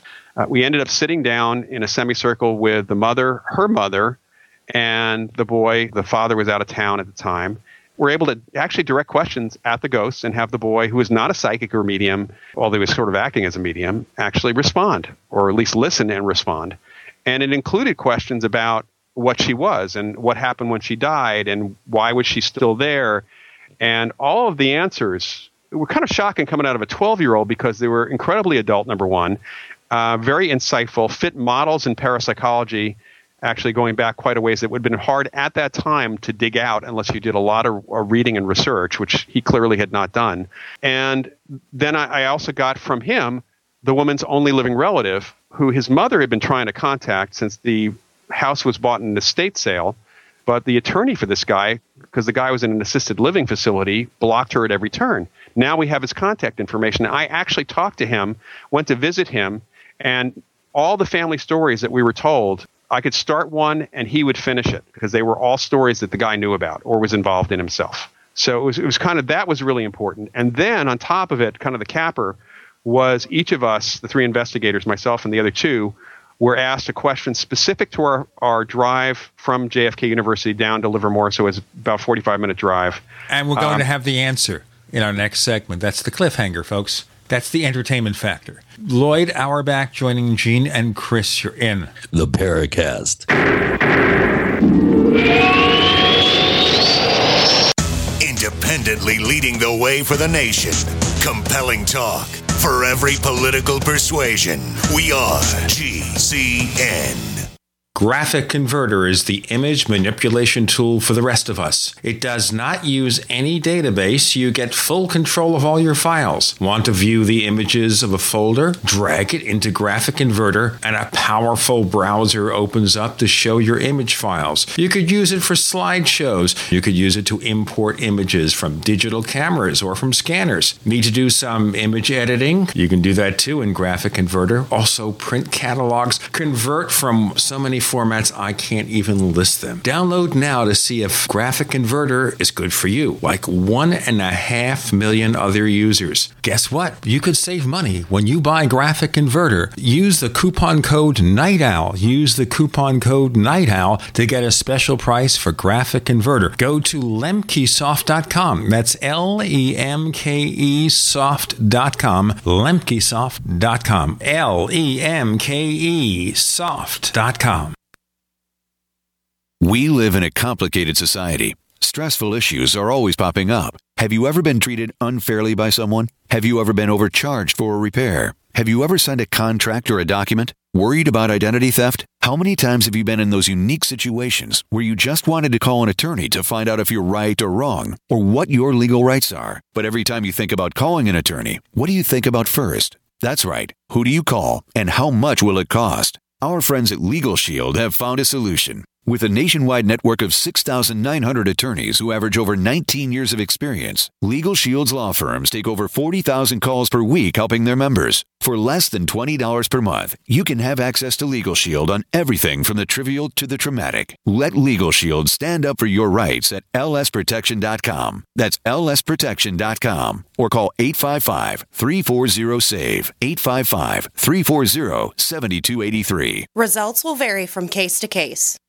Mother's Day is right around the corner. If you haven't ordered your Mother's Day flowers yet, make sure to visit proflowers.com for an amazing deal. ProFlowers has a Mother's Day special for radio listeners. Get 100 gorgeous blooms for mom with a free glass vase for $19.99. And if you want to make her day even more special, upgrade to a premium vase and add gourmet chocolates for just $9.99 more. Mom will be so happy when she unwraps her beautiful bouquet of blooms, guaranteed to stay fresh and beautiful for at least one full week. Each time she looks at her Mother's Day flowers, she'll think of you. But hurry, this deal expires soon, so make sure to place your order today. The only way to get this incredible deal is to go to proflowers.com/radio right now. and enter the code PLOW, P-L-O-W. Proflowers.com/radio, code PLOW, P-L-O-W. That's proflowers.com/radio and enter code PLOW, P-L-O-W.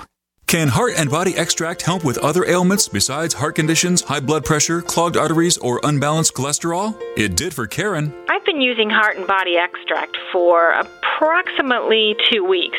I've had an earwax buildup problem for many years, with over-the-counter stuff not working at all. I had very poor hearing due to this earwax buildup. Well, after 2 weeks of taking Heart and Body Extract, my earwax buildup almost completely cleared up. Could this be the effect of better body circulation? Heart and Body Extract is an effective 100% organic nutritional supplement specially formulated to allow your body to heal itself. My hearing is almost completely back to normal. I'm amazed. Order by calling 866-295-5305 or online at hbextract.com. That's 866-295-5305 or hbextract.com. Heart and Body Extract for long and healthy life.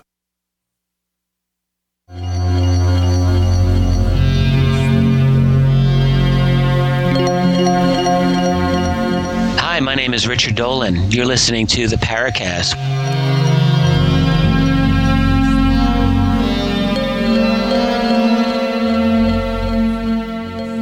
I like to do those cliffhangers because it makes our listeners, I hope, want to listen past the ads and learn more about what our guest is saying. Loyd, give us the rest of the story. Sure. So, Chris, I basically asked the ghost Lois, do you have any questions for us? And by the way, the first question was kind of an interesting, funny, goofy thing because apparently the ghost had seen some commercials for Ghostbusters watching TV with Chris. It was the year before. Who are you going to call? Right. We had a promise actually not to bring our portable particle accelerators and ghost traps. So the first question was Chris kind of laughing. He said she wants to know if you actually use those things in Ghostbusters. And after I turned it back into a kidding thing, and I said, well, of course, the backpacks leak nuclear radiation, so they're kind of dangerous. We can't get insurance for them. He said, okay, so Loyd, what kind of new car do you want to buy? Joanna, do you really want to quit your job at the law firm in San Francisco? And Kip, how long were you a professional dancer in L.A. before you came back to school? Whoa. And those were questions that were specific to our drive, the 45-minute drive to Livermore. We did not mention those. I had a tape recorder running. We did not mention any of that stuff. It was not even an opportunity to mention any of that stuff when we walked in. So the alternative, there are two other alternatives here. One, they bugged my car for some reason. And this is not a family that sought any publicity whatsoever. They had no motivation for that whatsoever. So I kind of ruled that out. The other was that Chris somehow was really, really psychic. And I said, well, how does Lois know to ask us these questions? How do you know to ask us these questions? And he looked over at Lois and turned back and says, you may not like this, but she didn't trust you guys about the Ghostbusters thing. So she went to the university and rode in the back of your car and listened to your conversation on the drive down here. Wow. And of course, my student Kip, who had been in the back seat, turned a little green at that point. And we all laughed about it. It was very, very funny. But that was a case that, the only alternative would have been somehow that this kid had made it all up, that he had found diaries that Lois had left behind, which Pat, his mother, had clearly been looking for. She was an attorney herself, and she'd been trying at all to find anything about the woman who used to own the house, because it was a beautiful old house, and they bought a lot of her furniture, too. And there were so many things that were against that concept that it could not have been that. Not to mention the fact that the other three family members saw the ghost also. Wow. That's really that's quite impressive. I've never heard of a case that featured that kind of compelling smoking gun evidence that would legitimize the case like that. That's amazing. There have been many cases throughout the history of our field where the ghost has given information about themselves, about their lives, that has been verified, that the people could not have known. We have that with haunting cases too. People move into a home, something starts happening, they experience something, they check the history of the house, and lo and behold, what they're experiencing actually physically did happen in the house a year before, 5 years before, 10 years before. So we have those kind of veridical situations and experiences. We have them all the time. And I can tell you that the folks on TV and the ghost hunter community doesn't have them that much, just because they're constantly trying to look for something negative, and they miss the point of the whole investigation by not dealing with the witnesses so much and the experiences. They want to get EVPs and they want to get their technology evidence, but that's not the case. The case is the people, living or dead. This is a very stupid question, but I think listeners who haven't followed this are going to ask it. And that is, when someone dies, are they guaranteed to become a ghost next, or some condition has to exist, maybe unfinished work, whatever, that keeps them in touch in some way with our existence or reality? I think actually that's one of the smartest questions that anybody can actually ask when it comes right down to it. It seems, first of all, 99% of all apparition or ghost experiences happen where a family member, a loved one, somebody in relationship with a person who has just died, sees or experiences that person at the moment of death or within usually 2 to 3 days. And never again. That's it. They're gone. They're wherever they go. You might need a medium to call them back from the other side, but that's it. The ones who stick around, the reasons why they're here when people interview or ask them those questions or they hear from the ghosts run the range from unfinished business to denying that they're dead, the human denial of some condition change, to actually being afraid of what's next. That happens. We hear that a lot, that people are afraid of what's next. So you have that. But we do think that there probably are environmental conditions. It's something more than just people wanting to stick around. Otherwise, we'd have a lot more ghosts. That's pretty clear. So there's something else, and it's probably environmental conditions. The greatest connection we've got here is with geomagnetic fields and similar fields in the environment. And so it may be that the conditions need to be right for somebody to stick around. And frankly, even though I don't necessarily think in this direction, we cannot rule out that some higher power has a plan for those people, or that they have to learn something. I can't say that God or gods or the force or entities, something else has some plan for them, or karma, because there's no way to detect that or to get to that point. Well, let me ask you then, because you kind of imply it here. Are there any differences among people who experience ghost events among racial, ethnic groups or religious groups? There doesn't seem to be any sort of difference except when you overlay a cultural or religious belief system, and then it's the interpretation. So ghosts look like human beings, but how people react to them and what they say about what the intention is that they give them will depend on the cultural or religious belief of those folks. I've actually been out on a number of documentary projects as a technician at some haunted sites, and I remember getting asked a question once by someone at one of these sites, and they wanted to know why do ghosts wear clothing? Again, that's one of the questions I asked. That question probably when I was 5 years old. Where do they get their clothes from? And that fits our model actually of apparitions. People talk about seeing apparitions, but you're not really seeing the ghost with your eyes. Because if you could see the ghost with your eyes, with your optics, then everyone could see the ghost with your eyes. That would mean that the ghost is reflecting light. Right. And you could photograph the ghost. All right. So that doesn't answer the question where they get their clothes from, but what that says is the logic of that, understanding that and working through that, we know that ghosts are not visible they're not visible to the eye. This is a psychic phenomena. We're connecting with them. We're adding the image to our own brains. You might say that it's a superimposed image, kind of like a green screen image that's happening. And the signal comes from the ghost. Well, ghosts, if they're people, if they really are people, they think of themselves with clothing on. They also think of themselves looking a little younger than they were often when they died, or certainly looking healthier than they were when they died. And that's the way ghosts are seen. People are seeing ghosts with whatever that person's self-image happens to be. And since we all think of ourselves with clothes on, usually, that's why ghosts are seen with clothes. And changing clothes, by the way, and sometimes changing ages. Well, interesting. So what I'm hearing here is that it's almost virtually impossible to photograph a ghost then. Right. That's right. Do we have any genuine photographs or video footage or film footage? Not really. I mean, there are a couple famous photographs. The Brown Lady of Raynham Hall. Right. There's a few that look good. The reality is that a ghost would not actually be photographed, but the ghost could theoretically affect the camera or the film or both with psychokinesis. So think of it as the ghost, because some ghosts can seemingly move objects, and at least some of the cases we have like that. And it seems that if there is an intent on the part of that deceased entity, that they can affect the camera and cause something to appear. And all these orb pictures that are on the internet, they're not ghosts, unless the ghosts actually made the orbs happen. But they're certainly not ghosts, and there's no logic behind any of that at all. It's really difficult.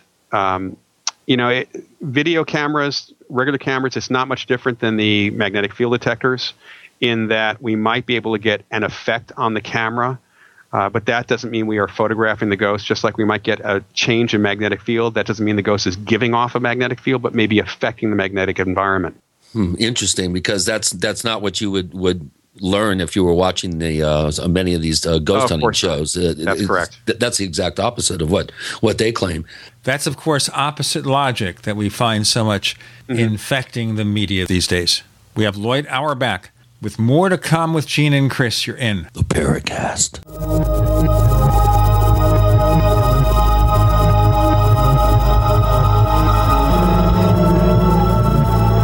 Great minds think alike.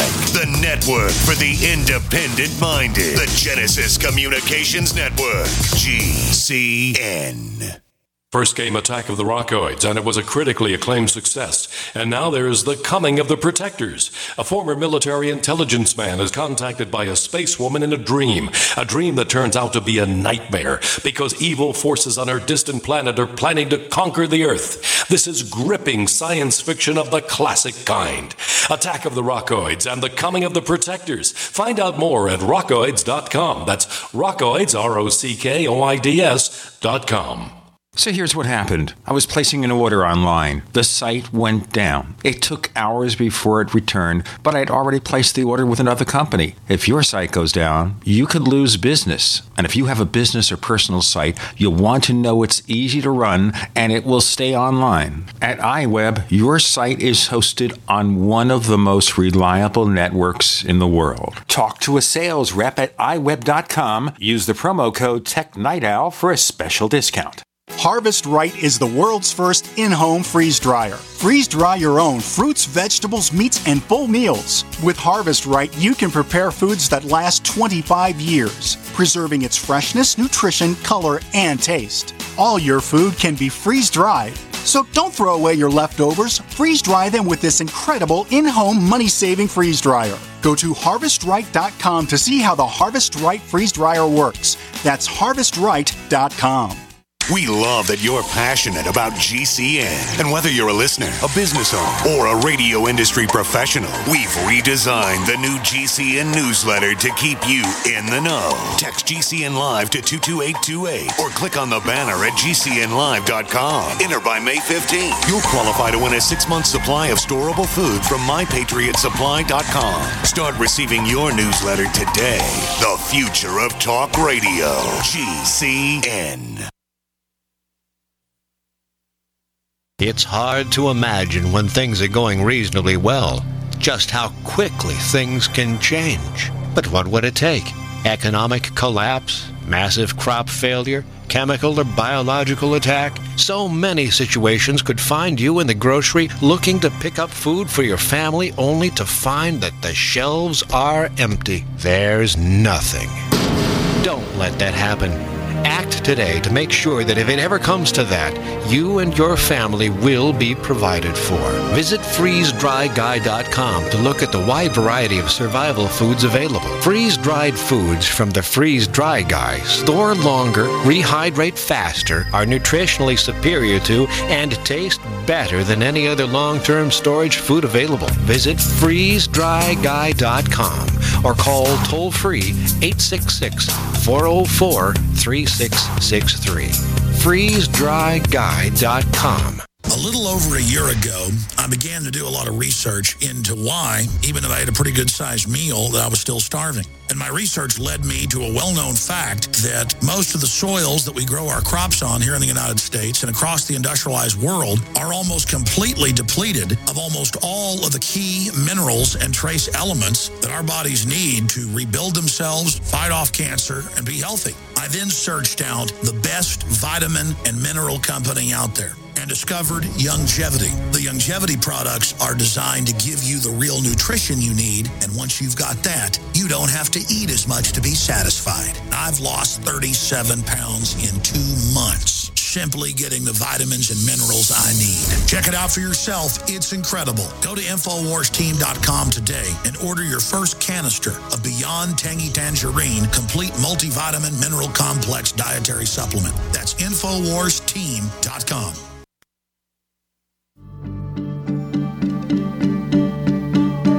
Hi, this is nuclear physicist lecturer Stanton Friedman. You are listening to the Paracast, the gold standard of paranormal radio.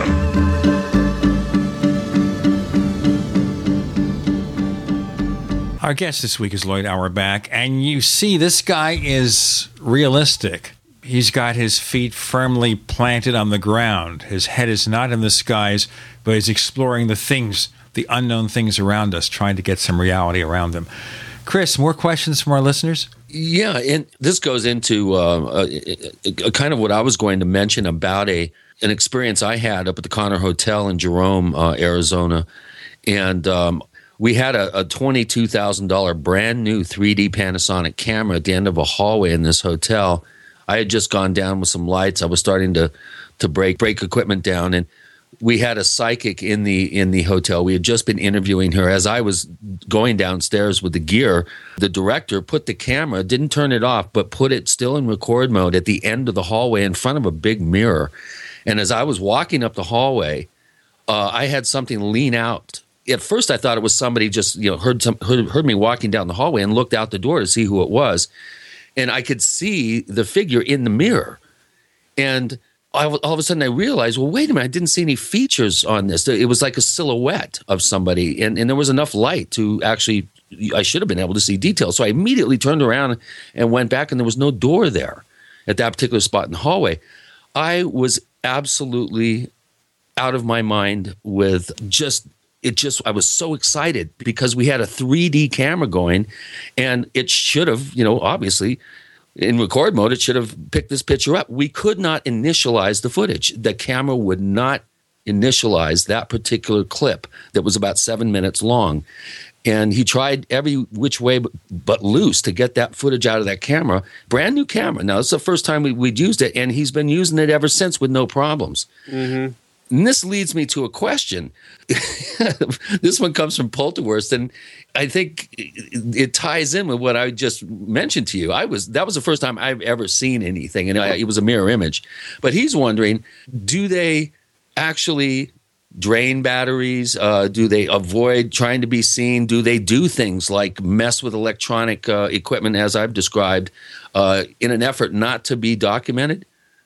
Well, first, the battery drain thing, I've been on so many different TV shoots, and we've had all sorts of bizarre things happening with the TV cameras. And interestingly enough, not with my own recorders, but usually with the crew stuff, whether it's the camera, the microphones, the sound system, the VTR, any number of things. I've had some very, very bizarre tape switches and segment switches in the cameras and tapes that seem to be intentional. So, not every ghost does that. Not every case does that. People there seem to be under this impression that ghosts, in order to manifest, need to drain batteries or change the temperature, drain energy from the system. The cold spot thing, which is absolutely untrue, by the way. We'd have consistency in at least most of the cases if either one of those things was true. So whether they do it intentionally, I think would depend on the ghost. And depend on the circumstance. And there's also some evidence that shows that in some of the hauntings, the imprints, that something about the environment does something to the electronic equipment as well. So it's tough to know unless you actually have somebody communicating and asking the ghost in that moment, right, why'd you do that? What was this about? And it may be that they're just doing it to let you know that they're there. We don't know actually where the effect is. So, for example, we had a case in Florida, and on the case with me was a gent by the name of Martin Caden, who was the creator of the $6 Million Man, a consultant to NASA, science writer, science fiction writer, and he had taken us to this place called Ashley's Pub, not far from the Cape. people as far back as the 60s, the original 7 astronauts, some of them had experiences in this place with the ghosts there. And a lot of people had seen physical phenomena and entity, an apparition appearing. And as we're there, we have a problem with our camera battery, which is a full battery, just, charging. It starts beeping and telling us that it's drained. So it stops. We go outside to the van to get another couple batteries. And as soon as we walk outside the building, the battery shows full again. And it's working. Go back inside. Within a couple of minutes, it's drained again, or at least it shows that it's dead. That almost sounds like the effect you get sometimes with a UFO case. Yeah, and the question is whether or not the battery was actually drained and should recharge. Probably not. It probably was that for whatever reason the contact was not being made anymore, so it looked like it was being drained. It's the same as with our magnetic field detectors. Frankly, I don't know if we're really measuring a magnetic field change or if a ghost or something is making the indicator start move to make it look like there's a field change. That's interesting. And most people would just assume that the equipment is working properly and that they're actually picking something up that is right. And I've never really thought about that. It could be a manipulation by the energy form itself. Right. And also you need to put in the possible effect and manipulation by the operators. One of the things we know in parapsychology is that there's something called an experimenter effect, which we can extend out. Yeah, the observer effect, sure. Yeah, and we all have a little bit of PK ourselves, and we can influence things ourselves. Some of what people get with EVP is likely coming from them, not from any sort of spirits, or at least coming through them. The same thing goes with any of our other effects, too. You mentioned EVPs now. There's a lot of reliance on that particular phenomenon on these shows. Where do you come down on EVPs? Do you some people say that it's just the cheap electronics and the handheld digital recorders, similar to digital flashes producing orbs and cameras. Mm-hmm. Where do you come down on that?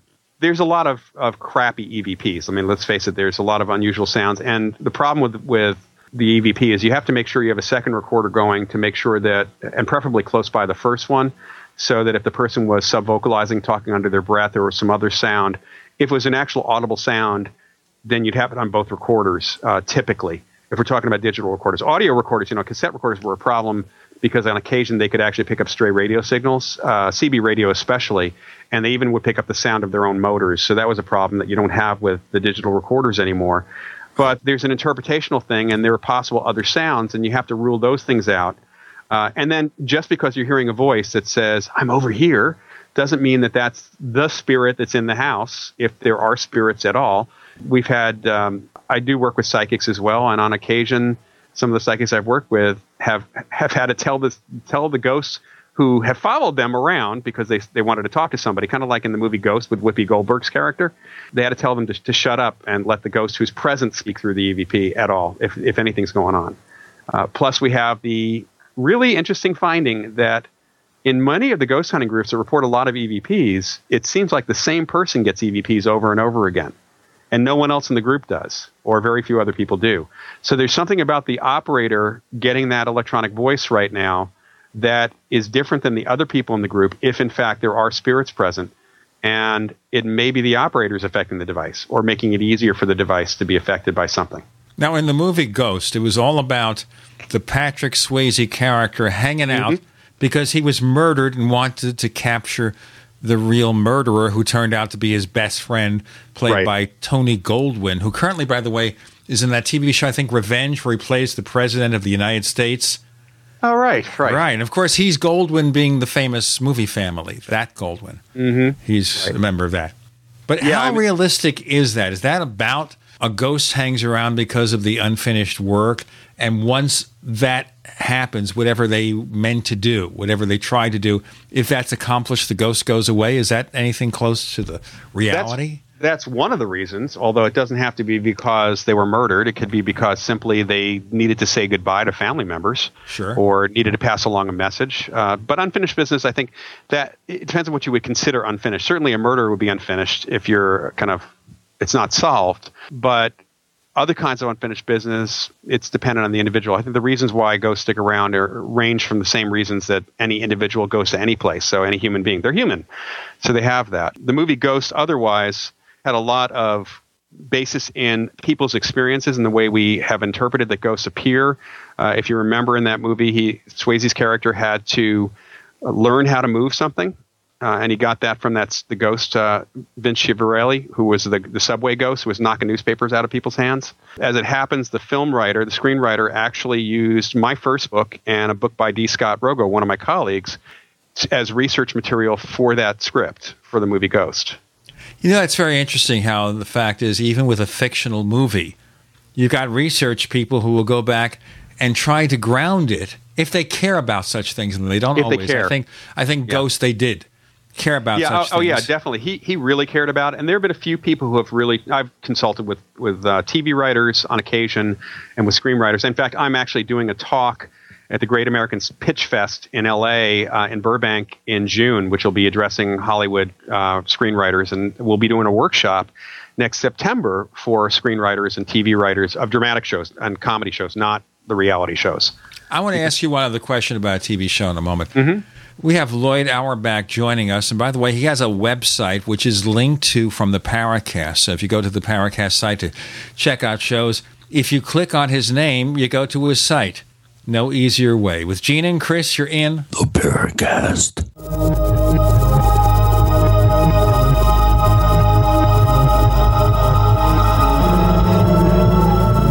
Not just an alternative to the mainstream media. We're the premier independent talk radio network. We are GCN. If you own a business, you need customers, right? Well, your potential customers are listening to this radio program right now, and I can help you reach them. Hi, I'm Matt Brower, a national marketing executive at the radio network responsible for this program. I can help you customize a national radio campaign that fits your budget, large or small, while targeting your specific audience. Call me to learn how radio advertising can make your business more profitable. 877-996-4327, extension 128. That's 877-996-4327, extension 128. We the people grow cotton, weave fabric, engrave ink, embed strips and fibers to protect from counterfeit and carting to a private bank, having it lent back at interest, forcing taxes to service debt. This capitalism, or was Jefferson correct when stating a central bank issuing the public currency is a greater menace to the liberties of the people than a standing army? Hi, Ted Anderson. I'm placing a free silver dollar in a book that explains our monetary system. Call for your copy, 800-686-2237. It's time to understand the system. Call 800-686-2237. That's 800-686-2237. Springtime is save big time at Herbal Healer Academy. Long-term customers know spring is the time to stock up at herbalhealer.com. And for new customers, welcome to the web's best place to save on vitamins, minerals, and more. Log on for spring specials, including our 500 parts per million colloidal silver, all sizes on sale. Choose from Herbal Healer's great variety of weight loss products like apple cider vinegar, Hoodia and Metabolic Complex, and Pro Metabolic, all on sale now. Also, the Anti-Parasite Intestinal Freedom and Warwood Plus Complex, plus Stevia Liquid Sweetener and the Super Enzymes, all on sale for spring at herbalhealer.com. As always, we offer certificate correspondence courses in natural medicine. Enjoy same-day shipping and free online newsletter. Log on now to herbalhealer.com and click on Spring Specials to save big with our nation's leader in supplying quality natural medicine and education since 1988, Herbal Healer Academy.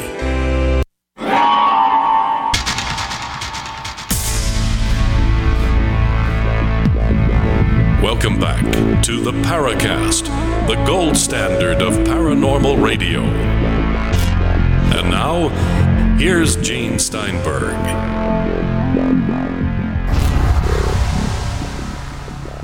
So, talking about TV, Patricia Arquette plays in the TV show Medium. And by the way, she's doing a pilot now for a new CSI spin-off, totally away from this. Okay, so she has psychic powers. Week after week for 4 or 5 years, that show continued on TV, on two different networks. How close to reality was it? Well, I actually have met and sat down with Alison Dubois. I actually know her a little bit, and her husband, Joe. Personality-wise, a bit of a personality difference between Patricia Arquette's character and Alison's. Alison doesn't have dreams. She doesn't work the way that it was indicated in the show. She doesn't need to go to sleep and have the dreams of people, and it doesn't quite work that way. But she did have and has had real cases with the DA and with the police departments in Arizona. So, it's based in her work, but each case is not based on stuff that she did. Just like there have been other shows that have been based supposedly on real situations, and sometimes it's It's really based on the general character, but not necessarily about the specifics of what that person has done. And she doesn't look anything like Patricia Arquette. Patricia Arquette is attractive. I will say that Allison's a knockout. and I will say, what's interesting is that Joe, the character Joe, her husband, he's a lot closer to the actual Joe, I think. They're really nice people. By the way, that character, he played a serial killer in The Following, the fellow who played her husband on Medium. Right. But he got knocked off early on, in case you watch that show. There you go. Well, that brings up the subject of mediums, and I must say, going into some of the haunted sites that I did a number of years ago as a camera person, audio person, and someone that's actually kind of signing off on the evidence chain, I have worked with a number of mediums, and I'll tell you one person that really, really impressed me was Amy Allen, who's on the show The Dead Files. And I'm pretty sure some people out there are familiar with that show. But I'll tell you, I've seen Amy work, and I was the one that made sure she didn't know where. She had no idea where we were going, not even the name of the town. And we shielded her as much as we possibly could from knowing where she was going to actually be working. And the information that she came up with was stunning. I mean, I was absolutely stunned at some of the things that she was able to determine walking through some of these haunted sites. And in my estimation, there's no way that she could have known that information beforehand. So that brings up the whole question of mediumship. What is it with a person like Amy Allen or some of these mediums out there that actually seem and appear to have real talents? Give us a sense of what it takes for a person to have those types of talents. It's tough to say what it takes for someone. It certainly takes recognition that they have that, and a lot of times it takes recognition from childhood, and also growing up in a family that doesn't dismiss the experiences and talk them down. And that's typically what happens to people generally with psychic ability. I'm president of the Forever Family Foundation, which works with mediums to support family grieving and supports research in survival of bodily death, especially mediumship. And I'm on the advisory board of the Windbridge Institute in Tucson, Arizona, that has done significantly controlled research with a number of mediums. In fact, if you go to their website, windbridge.org, there's a list of their research mediums who went through a one-year process with multiple blind conditions, distance conditions, to do readings to show that they'd actually have ability, and those folks are available for other researchers to work with as well as doing private readings and such. A few years ago, I did some research on my own work with mediums and psychics and did a paper on it. There are abilities that people have, kind of like creative abilities. Like I said, it's almost like musical talent and artistic ability that's innate. It's there. A lot of people have it that may not realize that they have it, and that can be brought out. But people who are psychic have different talents in different areas. So not all psychics talk to ghosts or can hear from them. Not all psychics can do healing. Not all psychics can do precognition. It just really depends on what kinds of aptitude they might actually have. The same with creative talents in general. And what I do find is that the mediums themselves, very differently than a lot of psychics, have serious interest in understanding their abilities and even in the research that's going on. And they otherwise, I've met so many of the mediums, you would never know that they were psychics or mediums just by hanging out with them unless they told you, because they are regular people that just happen to have this ability. And I think that seems to be an indicator of somebody who's truly genuine, because their ego is not focused on completely living in that world, where we do see that with some psychics who become divas essentially and are next to impossible to work with, whether they're real or not. Yeah, Amy is a good example of that. She has learned, actually a long time ago, how to turn it on and how to turn it off. And I think that's important. If you're going to be able to utilize your ability and retain your sanity. Exactly. You have to be. You can't be open to that. To your the non-physical world, you might say, all the time, because you would go crazy. You go nuts. You know, talking to dead people all the time could probably do a number on your head. Well, you brought up talents and innate abilities. I have another question from Polterwurst, which is a good one, and he's wondering: are creative, outgoing people who are said to score highest in EVP tests also more likely to have a paranormal experience? It seems that we have, through laboratory research, we do know that people who are extroverted, outgoing, tend to be more likely to be psychic or at least to perform well in psychic testing and there are ESP and PK testing than the people who are more introverted. Creativity is an absolute connection. Creative people have scored significantly higher at all ranges of different types of parapsychological testing.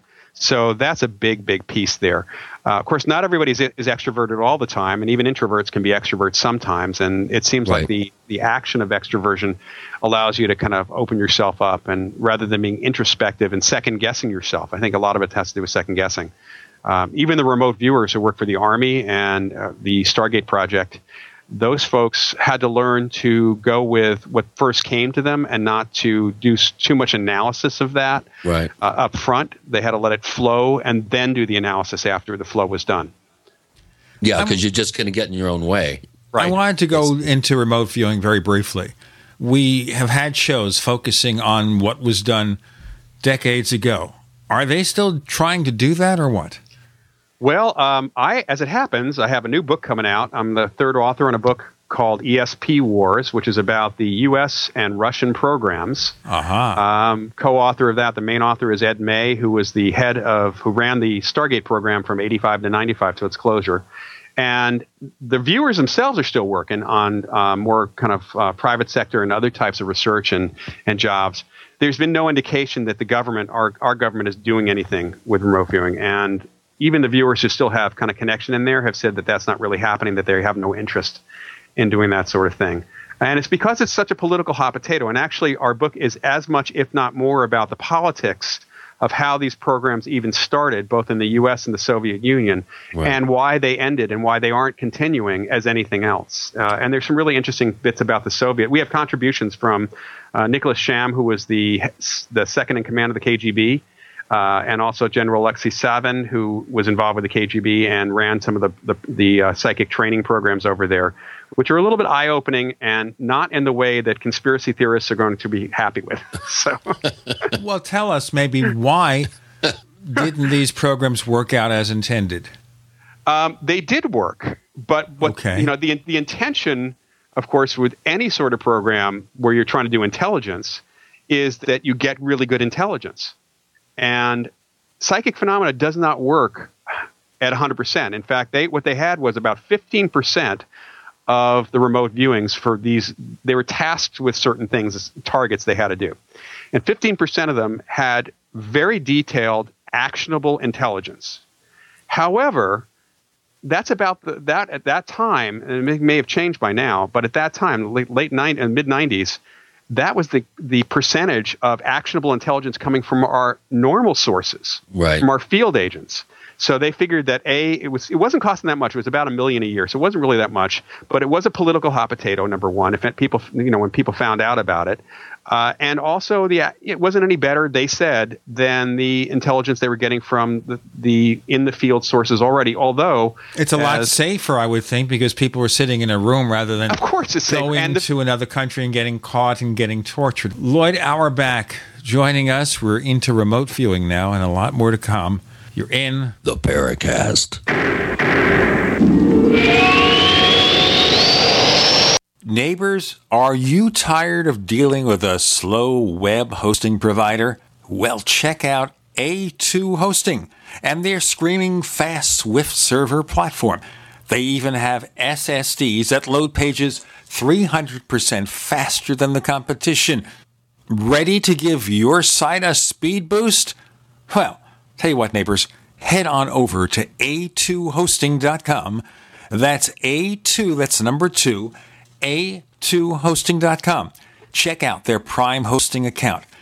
And get this, neighbors, they're even giving you an exclusive 25% off discount for all our listeners.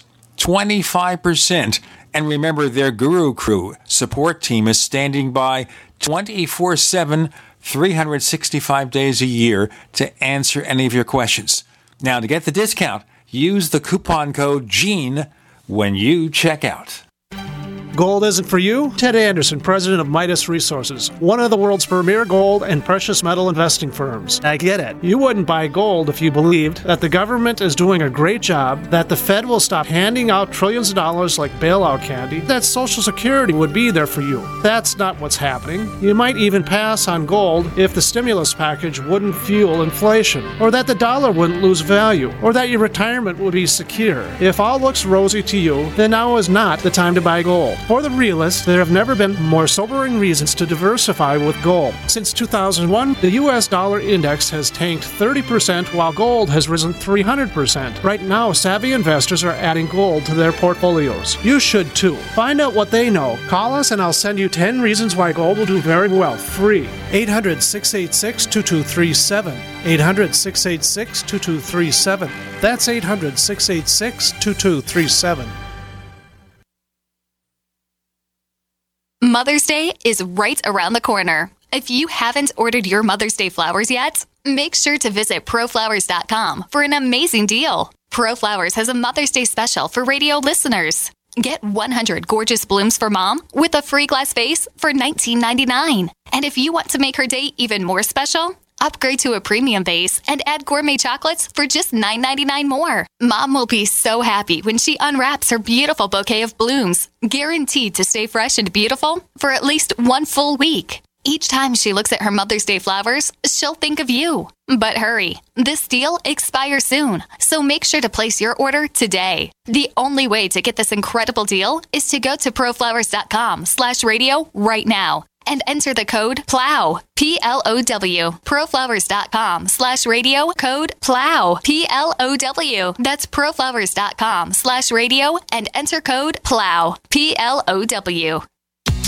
If you're worried about your health and you're tired of the nasty side effects of harsh drugs or antibiotics, then look no further. Supernatural Silver is the answer.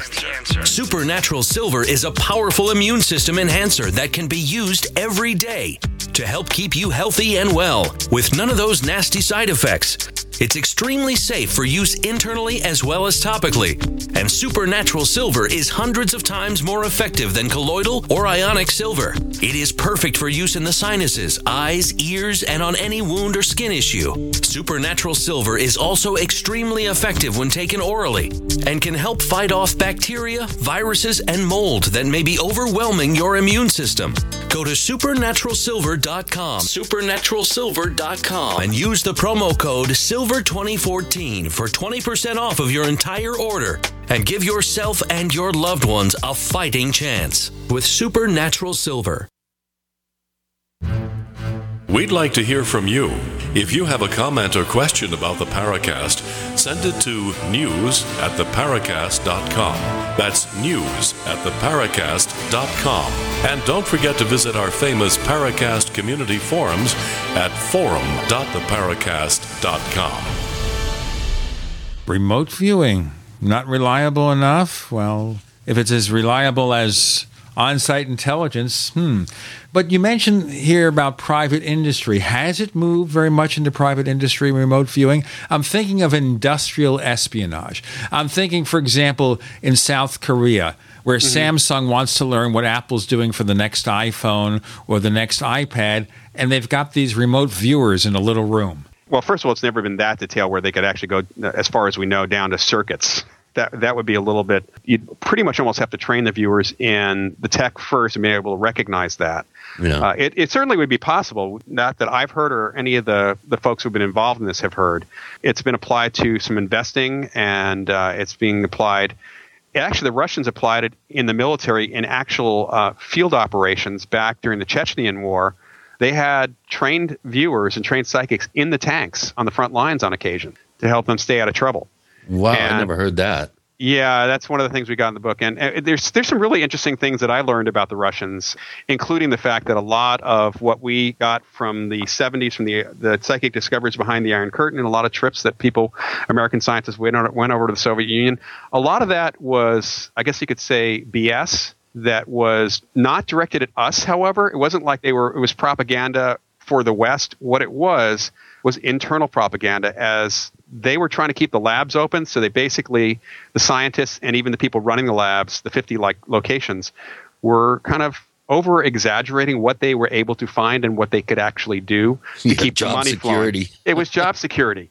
And so, it's kind of interesting to see that, hey, they're no different than us. Let's right. Let's make stuff up to keep the money flowing. That seems to be the name of the game when it comes to bureaucracy on both sides. Is that a problem with private industry, though? In terms of remote viewing itself, or the Sure, BS? anything like that. Well, the only private industry that I know of that for a short time tried to do some research and work on this area was Sony. Sony, there was the head of Sony a number of years ago, I think it was in the late 90s, actually sponsored and put some money into an ESP lab in Japan because he was personally interested. And when he either passed away or I think he passed away, that stopped. It was cut. Again, because it's got this academic thing to it and the bias is there and people make fun of ridicule. And it's crazy because you want to try to make use of whatever tools you can. It's the same problem we have with psychics working with police, that police departments have to do it on the sly, because if it comes out, then not only do the skeptics jump all over them for wasting public money, which there's very little money involved in that when psychics work with police, but then you also have the Christian right who starts jumping all over this because it's of the devil. So you have both ends of this where people get hampered in order to be able to do something. Yeah. Well, that leads me to an interesting question. We're kind of shifting gears here to OBEs, or out-of-body experiences. This is another question from SRL from our thread at forum.theparacast.com. And he's wondering if you're familiar with a recent, about 4 years ago, he says, study involving out-of-body experiences and emergency rooms. And he says, apparently there were symbols placed in obscure locations in emergency rooms scattered throughout a dozen or so different hospital locations in the hope that those experiencing OBEs would happen to notice the symbols while in that state. Are you familiar with this? Yeah, I mean, there are still hospitals that have a few things. It's actually the OBE that might accompany a near-death experience because that's the kind of OBE you'd have in... Right, if you're in an emergency room. Room or an operating theater for that matter. The study has not been finished. The data's not in on that. That is all based on a research study that Charles Tart did back in the 60s and 70s with OBEers, where he had them resting on a bed, and he had a series of numbers on a shelf high above the ceiling, near the ceiling, and they were to look at those numbers when they floated to the ceiling, and there was some success with that. Something similar was done by the American Society for Psychical Research. Instead of a shelf, there was an optical system that was created for Alex Tanis, who was the psychic who did this work, to float out from an isolation room and float into the lab, where he would look and see this specially constructed optical illusion that was charted on a computer. And he also had to try to affect something physical in between. And that research, actually, you can see a video on that on YouTube. If you go to my YouTube channel, to Loyd Auerbach on YouTube, or if you just put in ASPR OBE experiment, that'll actually take you to it as well. And it's a 20-minute video that was originally, it's kind of an extended video that was edited together from some raw footage shot by Independent Network News back in '83. Let me ask you in general about paranormal powers. Is this something we're born with? Is this something we develop? Is this something that maybe humans had centuries ago, but civilization kind of suppressed it? Well, it seems to be innate. It seems like people do have these abilities, at least the aptitude for the abilities. Kids tend to be much more psychic than adults. We either grow out of it or we are educated out of it, kind of burned out of us just by the process of our parents and society telling us it's not real. So it is something that people can develop from childhood. Occasionally people have reportedly developed these abilities because of physical trauma, or sometimes a psychological trauma as well, that kind of brings them either back out or brings them out entirely. There is something that's there. It's not like something that you're suddenly blessed with all of a sudden that you never had before. It's resident in you to start with. As far as evolution is concerned, it's possible. We don't really know for sure how much people use this, but we do know that certain indigenous peoples around the world, to this day, still claim to be able to telepathically communicate with one another from a distance. The Australian Aborigines that are still nomadic claim that, and there's some evidence for that. Certain cultures, they claim to be able to teach people or have healing abilities that the rest of us haven't developed. Again, they can do that because they believe in it. We are culturally or enculturated out of reliance on these abilities because we don't really need them. I mean, frankly, while we see an application and a real use for psychic ability in police work or in espionage and other things, that stuff it's not like a day-to-day life thing. it doesn't really help us on a day-to-day basis. Our normal senses, and especially the other sources of information we have around us now, especially today, kind of override the need for a lot of psychic information because there's so much there. People certainly want to know about the future, but that's always been a shaky thing. That's not ever been something we could ever really rely on. As Yoda said, always in motion is the future. Well, when we're quoting Yoda, I mean, that's the pinnacle of success right there.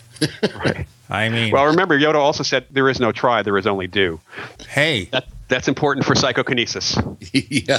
Chris, we have about a minute left before we break. Do you have another question we could start with? Yeah, I've never heard of this particular experiment. One of our posters, Canon Karis, is asking about your take on the skull experiment, SCOLE. I'm not sure if I'm pronouncing it correctly. Yeah, that's correct. The skull experiments were done in England. It was a group of researchers who got together in somebody's basement with only one access point. They did it in the dark because they're sort of basing this on the Philip experiment, which wasn't done necessarily in the dark, but they're basing it on the old-time seances. And the idea was they're going to try to do what's called a sitter group and try to contact spirits and see whether it was their own abilities kind of coming out or something beyond that. They would find out, and they had some significant success reported in everything from flashes of physical light that appeared in the dark, which they caught on camera as it happens, to messages from ostensible spirits, although it's hard to know whether they were actual spirits since there was no corroboration from anybody,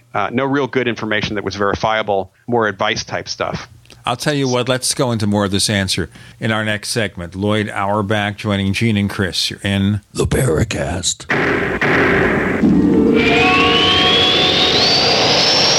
Free from the shackles of corporate America, we're the place for independent thinkers. GCN. Graphic Converter is the image manipulation tool for the rest of us. It does not use any database. You get full control of all your files. Want to view the images of a folder? Drag it into Graphic Converter and a powerful browser opens up to show your image files. You could use it for slideshows. You could use it to import images from digital cameras or from scanners. Need to do some image editing? You can do that too in Graphic Converter. Also print catalogs. Convert from so many formats I can't even list them. Download now to see if Graphic Converter is good for you, like 1.5 million other users. Guess what? You could save money when you buy Graphic Converter. Use the coupon code Night Owl. Use the coupon code Night Owl to get a special price for Graphic Converter. Go to lemkesoft.com. That's LEMKE soft.com. lemkesoft.com. LEMKE soft.com.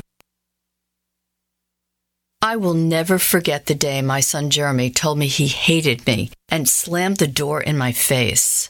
I'm behavioral therapist Janet Lehman. Behavior problems can turn the child you love and your life into a nightmare. That's why my husband James and I created the Total Transformation, the step-by-step program that shows you how to fix the worst behavior problems and get your child to respect and listen to you again. No matter what the behavior, defiance, backtalk, angry outbursts, disrespect, we can help you stop it. Now you can get the Total Transformation for free. All you need to do is get the program and let us know how it works for you. You can keep it forever for free. Limited number of free programs available. Call now. 1-888-912-1595. 1-888-912-1595. That's 1-888-912-1595. 1-888-912-1595.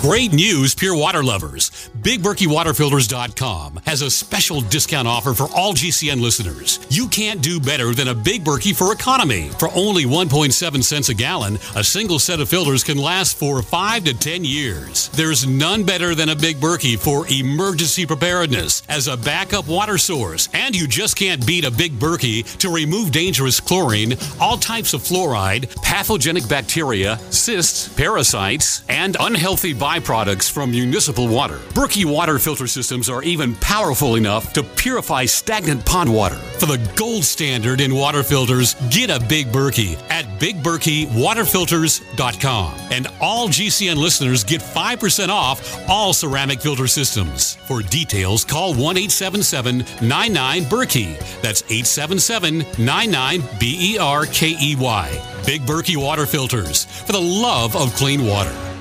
There are many things the human body can do very well, but maintaining the proper pH level isn't always one of them. That's where AlkaVision Plasma pH Drops can make a world of difference. AlkaVision Plasma pH Drops helps your body do what's natural. Just a few drops a day helps rid your body of harmful waste and acid while promoting health and restoring vibrance and energy. Alkalizing boosts your immune system and can help fight headaches, irritability, cramping, and insomnia. Alkalizing also helps the body fight depression and even bone loss. To learn more about the importance of alkalizing and how you can find life-changing and vital balance, please visit AlkaVision's brand new website at alkavision.com. Same great products, but now easier to use and more informative than ever before. To get your very own Plasma pH Drops for just $29.95, call 800-518-7615 or visit alkavision.com. That's ALKA Vision.com. Alkalize your body and supercharge your health at the new alkavision.com. Hi, this is Don Ecker, and you are tuned into the Paracast. Let me tell you what, you're going to hear stuff here that you probably won't hear anywhere else. Hear that, George Snorri? So this particular experiment, Loyd, any more details about what they learned from it? Well, they learned, in terms of what they learned, they learned that they were successful. They were able to... It was a 5-year investigation looking at life after death. They believed that they got significant evidence for interaction with people on the other side. And it was done by some researchers who were extremely careful about making sure that there wasn't any fraud going on. There's quite a bit of information about it on the web and on Facebook. They have their own page on Facebook. And there's even a documentary called The Afterlife Investigations that was done with some of the Skull people. And I was actually involved in that as well. Several books on the subject. And, they were very outstanding results because they had so much physical stuff that had happened that, given the people involved, we can be sure weren't being faked by people. They're not doing it now, though. They're not doing it now. This was back in the 1990s. Oh, I see. Okay. Well, you mentioned the Philip experiment, and Burnt State, one of our very active posters at forum.theparacast.com, is very interested in your take on the Philip experiment from the 70s, and he wonders if this really does speak to different powers of the mind. Yeah, the Philip experiment was all about psychokinesis. This group in Toronto did this based on the research and model of psychokinesis, mind over matter, created by Kenneth Batcheldor, looking at what prevents us from being psychokinetic. Setting up a situation in which you could get past things like witness inhibition. In our culture, in most cultures around the world, seeing something fly around the room, you try to deny that it happened or don't believe it at all. We are inhibited from even witnessing and admitting that we witnessed this stuff because everybody will say you're crazy.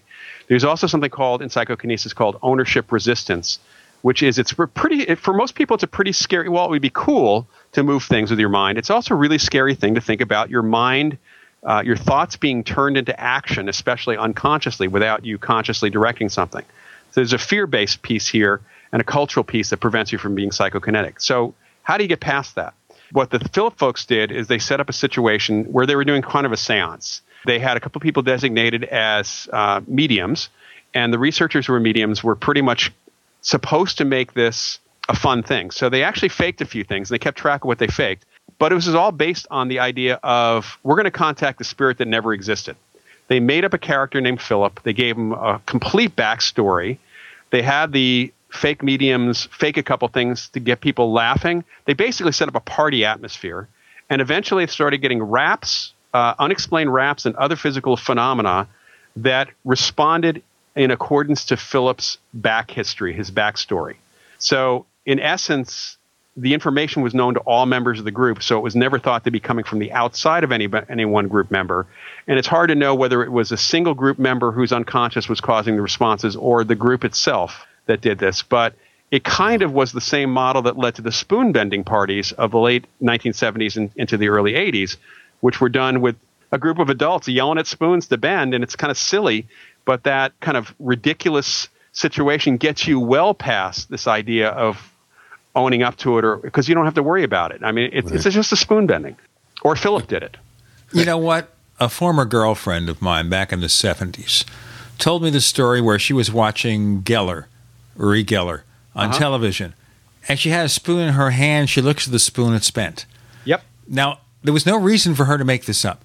As outlandish as it might have seemed, and she was an aspiring actress, so I thought, this is show business. No, she was perfectly serious about this, and so I accepted it. I'm long out of touch with her. I haven't heard from her in 30, 40 years, but you get the point. Weird things like that did really happen to people, whether you believe in Geller or not. Right. Regardless of Geller's abilities, and his real ability was motivating people. I think that if he had anything you can say about anything, first of all, he's a great motivational speaker as it happens. I've seen him speak that way. But when people watch someone and they believe that that's real phenomena, they tend to be able to do it themselves. In fact, when I teach psychokinesis, this is based on Martin Caden's model, because he learned to do PK on his own back in the late 80s and I met him in 1992. It was really interesting because when he taught other people, it was pretty clear that when people tried to do it on their own, even with telling them how to do it, they didn't have much success. But as soon as they saw someone else doing it, it just opened up this flood of people able to do it. We did a workshop together at the University of Nebraska back in the early 90s. And we had people trying to move these small targets. And we had one or two people able to do it when he explained how to do it. But when they saw him do it, we had 101 people in the room. We had 52 people actually moving the targets. So it's a matter of seeing it, not just using the information academically. Seeing is believing, as unfortunately people think. Yeah. Well, that's really interesting. It makes you wonder, how some people may have these abilities, and it would take something like that to trigger it off. Yeah. Well, we can take an example from sports here for a second. It was physically impossible, according to all experts, to run a 4-minute mile until Roger Bannister did it in 1954. And after he did it, a few dozen people, it was not too long after that people started running more than a 4-minute, shorter than a 4-minute mile. So we see this in athletics all the time, where there is a limit placed on folks, and suddenly somebody breaks that limit, and now a lot of other people can break that limit. We hold ourselves back. Right. So once someone else does it, you feel whatever internal impulse exists to find a way to exceed that standard. Or is it just a matter of the fact that we're more physically fit these days, our exercise programs are more efficient, we eat better, some of us at any rate, and more maybe efficient that's training. Also part of it. Well, I think you should look at what kind of athletic records are being made these days. And unfortunately, there's a lot of holdback because if you perform too well, you're being accused of steroid abuse. Oh. So that actually is going to hold people back. You really think that happens? Yeah. Yeah, I'm sure some people are held back because of the fear of being accused of that. And, just like, we have this idea of what's possible, the limits of human possibility. And we do keep pushing that limit back. But somebody has to actually break past that wall to show us that the way is clear. But even if there's a suspicion of steroidal use, a blood test would resolve that pretty quickly, right? Of course. But, who wants to be accused of anything, any wrongdoing? Well, especially in this day and age. But then you have to wonder over the years, those who have excelled at athletic pursuits, how many of them took some enhancement? You have that suspicion whether it's true or not. It is that question. Right. But, if somebody who has had these enhancing drugs breaks the record, and then 3 other people do it without having had those, what does that say? Yeah, those people were trying to do it, but they couldn't do it, and all of a sudden somebody else does it, so now they can do it. What does that say? We have to learn a lot more about the human mind and about what we can do. That's correct. That's right. That's what we're trying to do in parapsychology, is understand what our capacity is, what our consciousness can do, and what our consciousness is. Wouldn't it be fun to reliably be able to do mental telepathy, but then how do you shut it off, and how do you prevent someone infringing on your privacy? And it's a fact that my son and I wrote a series of sci-fi novels that used mental telepathy across time and space as kind of a plot gimmick? Well, the good news is that it doesn't appear that anybody can truly read your mind, like a Vulcan mind melt. It doesn't seem to work that way. And in fact, the psychics who can tell you about yourself, they're not pulling it out of your mind. You might say that they're pulling it out of the information around you, because we seem to hold information not just in our heads, but everywhere around us. Just like objects hold information as well. There's been research over the years at places like the Mind Science Foundation, which was an old lab in Texas, doesn't exist anymore, talking about blocking telepathy or blocking your own abilities. And one of the things that I have to teach people in my classes when we talk about psychic development at all is how to shut it down, how to block it, rather than just simply opening yourself up wide to the universe, because that brings in too much information. So it's not that it's actually not tough for people to block. I know some really excellent psychics who simply can't read certain people, because those people walk in with the intention of, well, you have to prove to me you're psychic before I'll even let you tell me anything about myself. They consciously block it. Let's not block this, okay? Loyd Auerbach here for one more segment. With Gene and Chris, you're in The Paracast.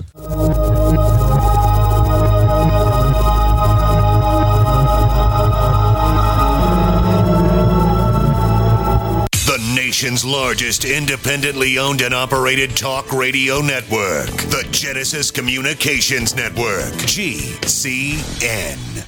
Attack of the Rockoids has been well received by critics and readers alike. It's a thrill-a-minute story you'll never forget. A former U.S. military intelligence officer is haunted by intense dreams about a beautiful woman pleading for his help after a terrible battle in outer space. But the dreams turn out to be true and thrust him into a telepathic love affair with a woman whose faraway planet is intent on destroying the Earth. And now the gripping tale continues in The Coming of the Protectors. It's the second book of the Rockoids trilogy, a galaxy-spanning adventure that pits our hapless heroes against powerful, fanatical enemies that threaten the lives of freedom-loving beings everywhere.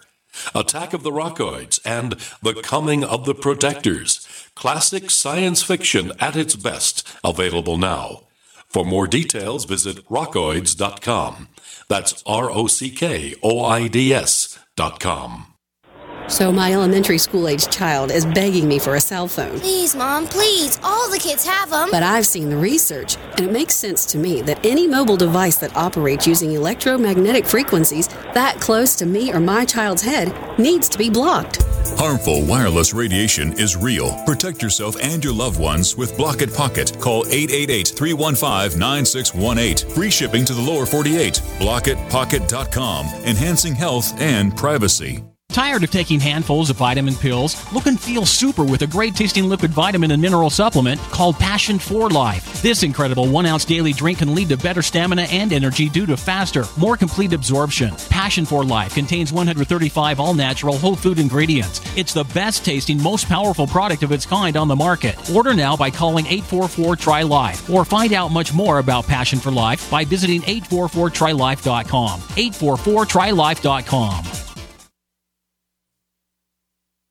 Don't complain about your cable bill going up and up and up. Do something about it. Grab a pencil and jot down this special number, 1-855-905-MY-TV. The more cable TV rates go up, the better digital satellite TV looks. Say goodbye to the cable guy and get more of your favorite channels in 100% digital quality for less money. Call 1-855-905-MY-TV. Sign up for packages starting as low as $19.99, and there's no equipment to buy. You get free HD TV upgrade, a free DVR upgrade, and free professional installation. You control what you watch when you watch it. Record your favorite shows, pause and rewind live TV, even skip the commercials. Watch local channels too. At just $19.99, what are you waiting for? Pull out your major credit or debit card. Call 1-855-905-MY-TV. 1-855-905-MY-TV. Say goodbye to the cable guy. Cut costs and get more. 1-855-905-MY-TV. 1-855-905-MY-TV. Pharmacist Ben Fuchs knows the importance of proper digestion. Make sure you take a look at the Ultimate Enzyme product. They're made with bile salts and fat digestion enzymes and protein digestive enzymes. And not only do the Ultimate Enzymes give you obvious benefits for digestion, but they can also help keep your blood flowing through your circulatory system. As most of you probably know by now, thick, sludgy, clotting blood is a serious risk factor for heart disease and stroke. Clearly, inappropriate and excessive blood clotting is a major health issue, and thick, sludgy blood is not just about heart health either. Sludgy blood can compromise oxygenation and nutrient delivery to all your cells and tissues and organs, and ultimately lead to almost any health issue you can name. Concerned about proper digestion and heart health? Order Ultimate Enzymes by calling 866-735-2470. That's 866-735-2470 or on the web at brightsideben.com. That's brightsideben.com. Order today.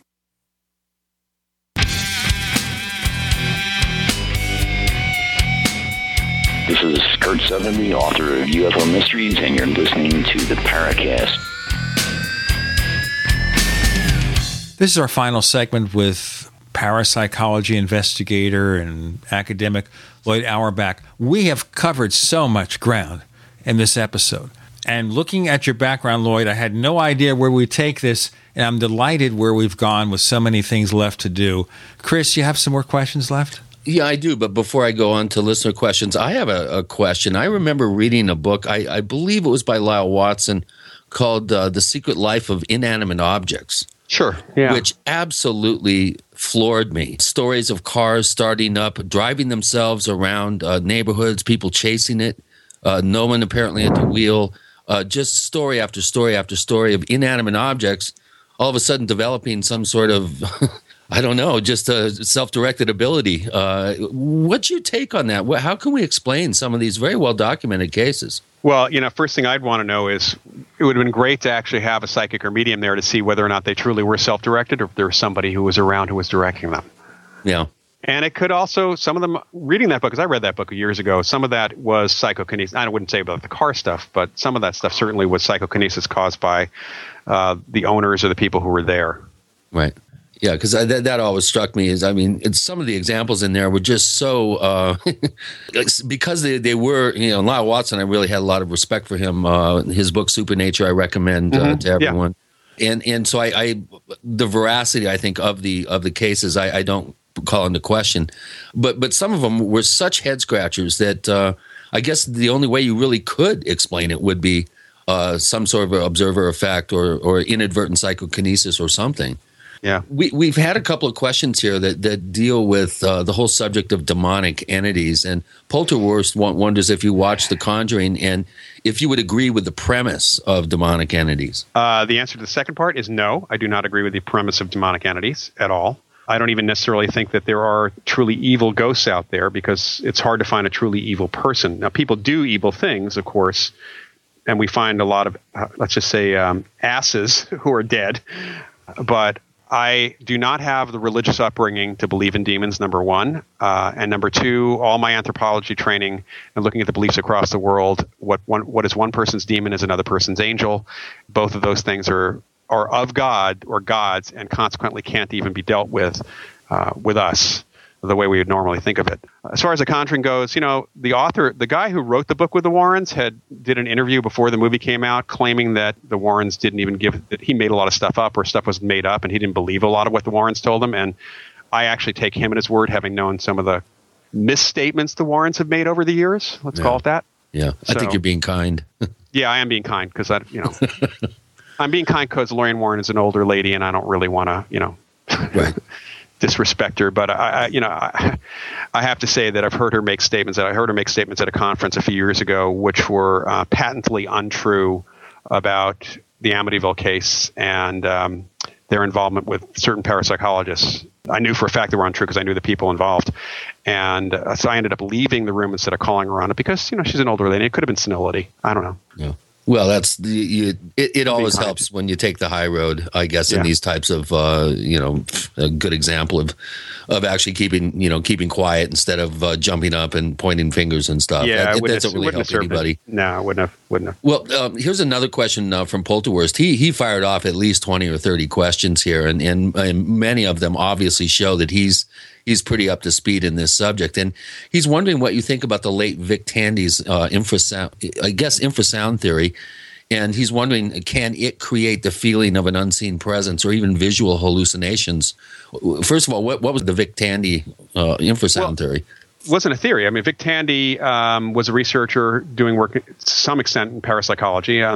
This paper actually was 1998 for the Journal of the Society for Psychical Research, and he noticed that he was supposedly in a building at his university in England that was haunted. And he noticed him seeing shadows out of the corner of his eyes, and finally tracked it back to some vibration of his fencing foil, which was vibrating in response to, I think it was a fan or some other device, some other maintenance-related thing that was going on.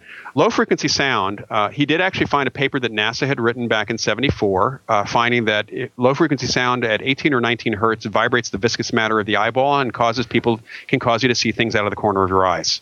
Low-frequency sound, which is bass and below bass, where we can't hear it, vibrates parts of our bodies and can make us feel uncomfortable. And that is not any clearer than watching horror films, even going back as far as the 50s. And if you really check the ones that make you feel creeped out, you'll find that there's a lot of bass or a lot of low-frequency sound. John Carpenter is a master of that, right. Especially his movie Prince of Darkness, I think it was.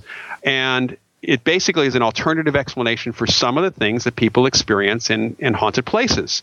We have to consider that is why they're feeling uneasy, or that is why they're seeing things out of the corner of their eyes.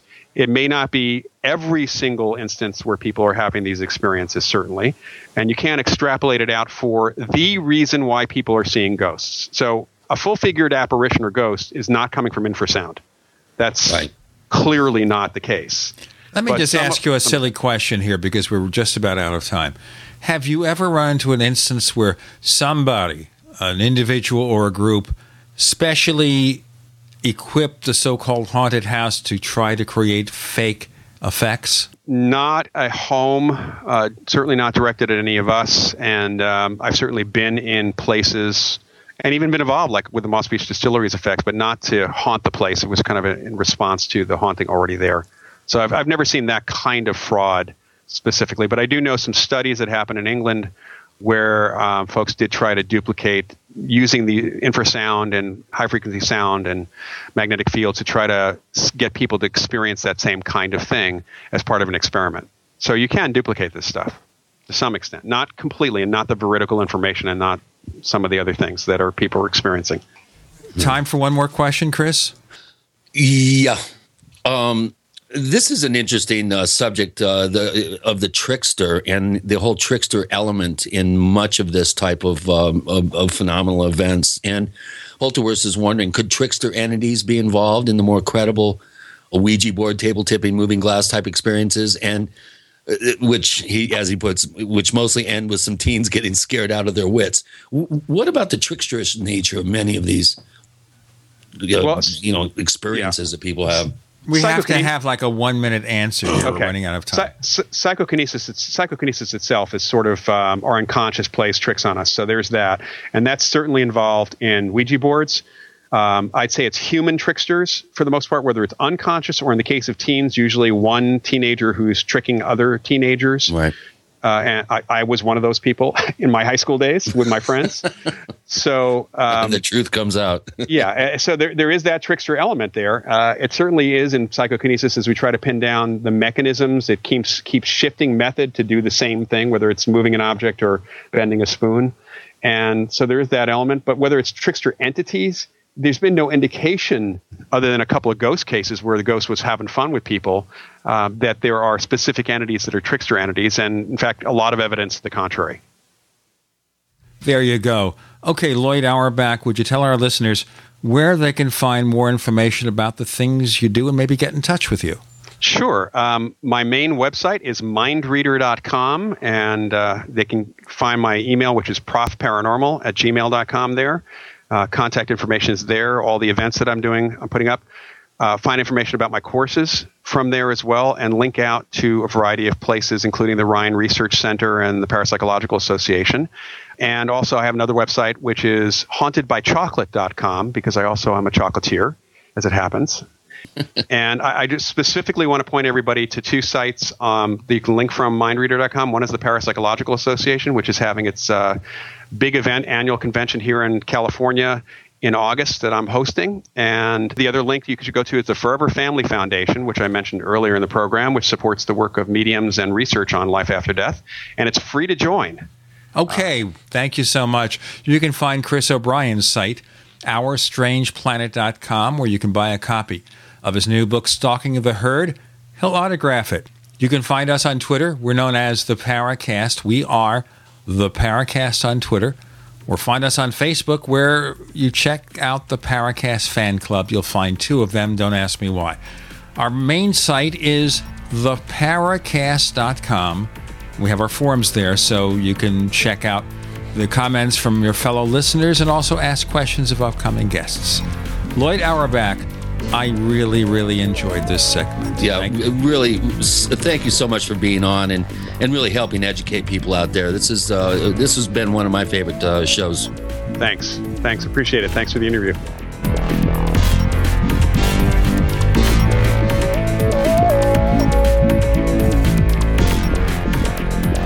The Paracast, featuring Gene Steinberg and Christopher O'Brien, is a copyrighted presentation of Making the Impossible, Incorporated. Tune in next week for a new adventure in The Paracast.